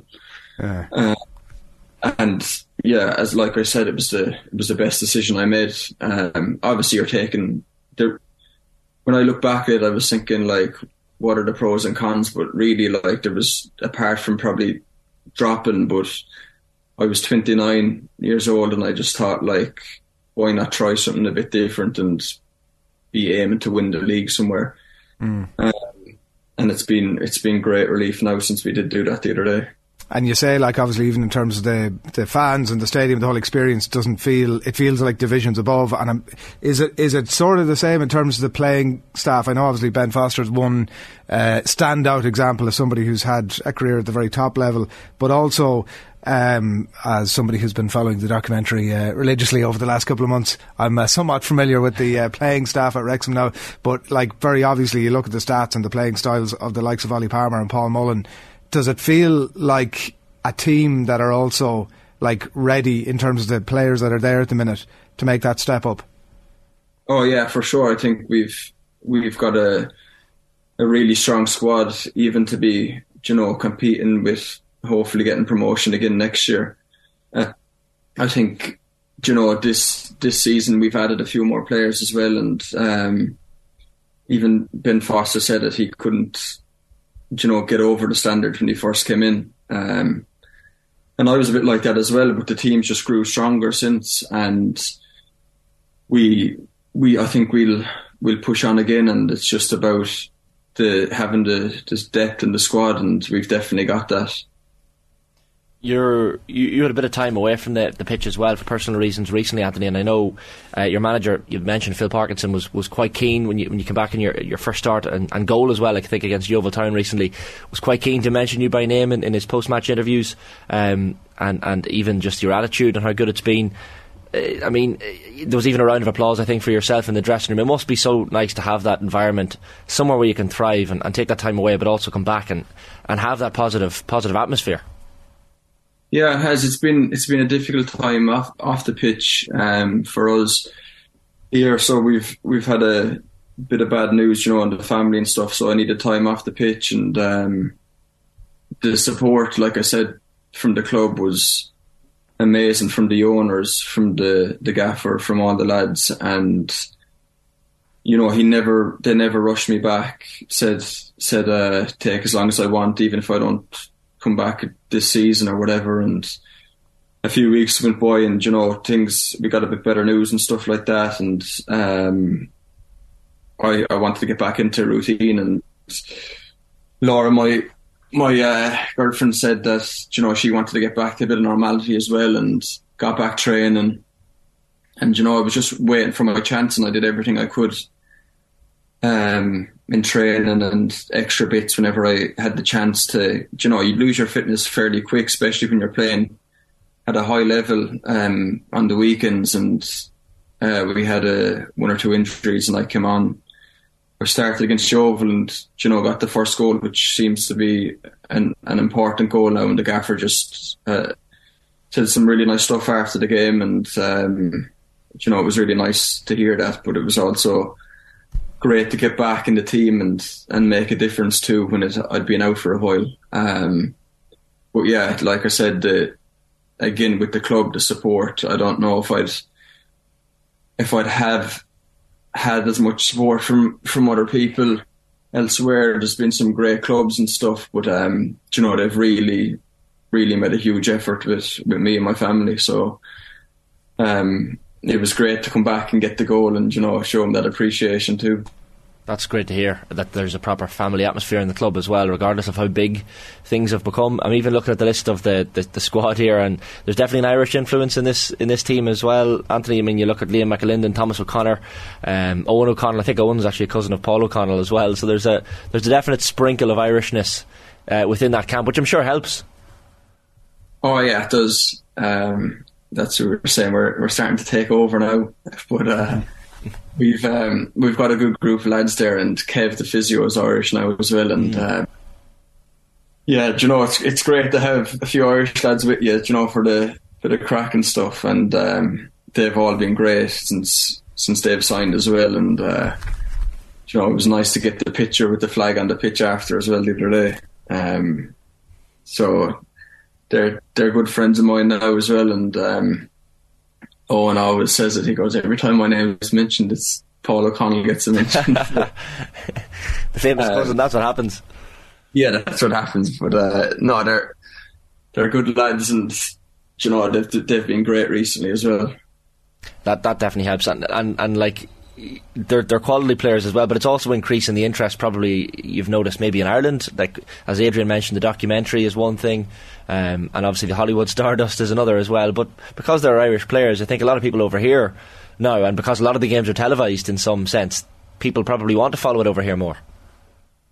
Yeah, that's what I mean. It's gone a bit mad. Like, I think even all my friends now and stuff, they're all mad Wrexham fans, and they love watching it. And I think the documentary's been a huge part of it. And they're filming for season 2 now, which would have been recently as well, which lifting the trophy, so that should be out in August, I think. So yeah, it's exciting. It's strange having the cameras around when you're not used to it most days, but you get used to it after a few weeks. But it's exciting, and it's great for people at home, but it just shows how big Wrexham is getting, like all over the world really. You've busloads coming from America and everything to games. It's just bizarre. Like it's crazy even to see the likes of Ryan Reynolds and Rob McElhenney and what it means to them in the stands. Naturally enough, I guess the cameras are panning to them at quite a few moments during matches.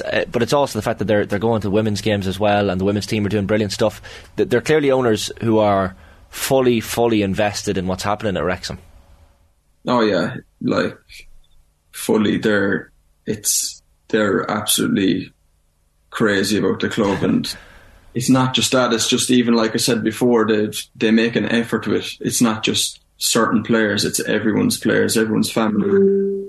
After the game the other night, they invited us all over to their box in the back and in the stadium, and all the family and friends got to meet them, and they're just great people, normal people, even though they're that big, but they're just genuine good people. And they've made a huge effort with us. even texting you, and you get the odd FaceTime and stuff like that, and it's mad really when you think about it. Like we were sitting on the sofa a few weeks ago, and we got a FaceTime from Ryan, like, and me and Laura and my little boy Paddy were just on the sofa, and we just got off the phone thinking, this is mad. This is mad. Would you have been a Deadpool or Always Sunny fan even before this, or has that come as a result? To be honest, no, I wasn't, and I've watched a bit of them now since obviously I saw stuff like that, and Rob did a few shows in Ireland last week, and he was saying his life, and he sent us a message from the stage and stuff, and all the crowd were shouting in the background and stuff, and just little things like that they do is just, you'd never ever think things like that were going to happen when I signed, but it's really nice, they go into an effort to make other people happy all the time. Like, it's unbelievable to watch. Finally, Anthony, I mean, now that the promotion from the National League has happened, you're into League 2 for next season. What's the ceiling for this Wrexham team, do you think? You talk about another promotion, 2 promotions in a row. It would be incredible for Wrexham to get straight back up into League 1 as well. But do you think this team has a ceiling, or how far can this whole project go? Yeah, I think, the squad we have, like I said, can definitely push on again, but you don't want to look too far ahead. It's like this year, you take it game by game. When you look too far ahead, it just you lose concentration on things, and we've done really well at keeping it game by game this year, because we knew Notts County weren't leaving us breathe. So I think next year, like I said, I think we've got the squad to go again, but it's about focusing on each game, and I think if we do that, there's definitely a chance we'll go back up the leagues with the squad and the staff that we have at the moment as well. That the gaffer has also just signed. He's always does his work on good people as well, which makes a big difference to the dressing room. And that's been important this season, definitely, as well. Well, listen, Anthony, it's been brilliant to watch. Keep doing what you're doing. Keep flying the Irish flag over there as well. No doubt the interest is only going to increase as well. So it's been fascinating to watch the whole thing play out. But thanks a million for hopping on this morning with us. No problem. Thanks, lads. OTB AM with Gillette Labs. Get the ultimate shave or your money back. Neon Night Edition available now.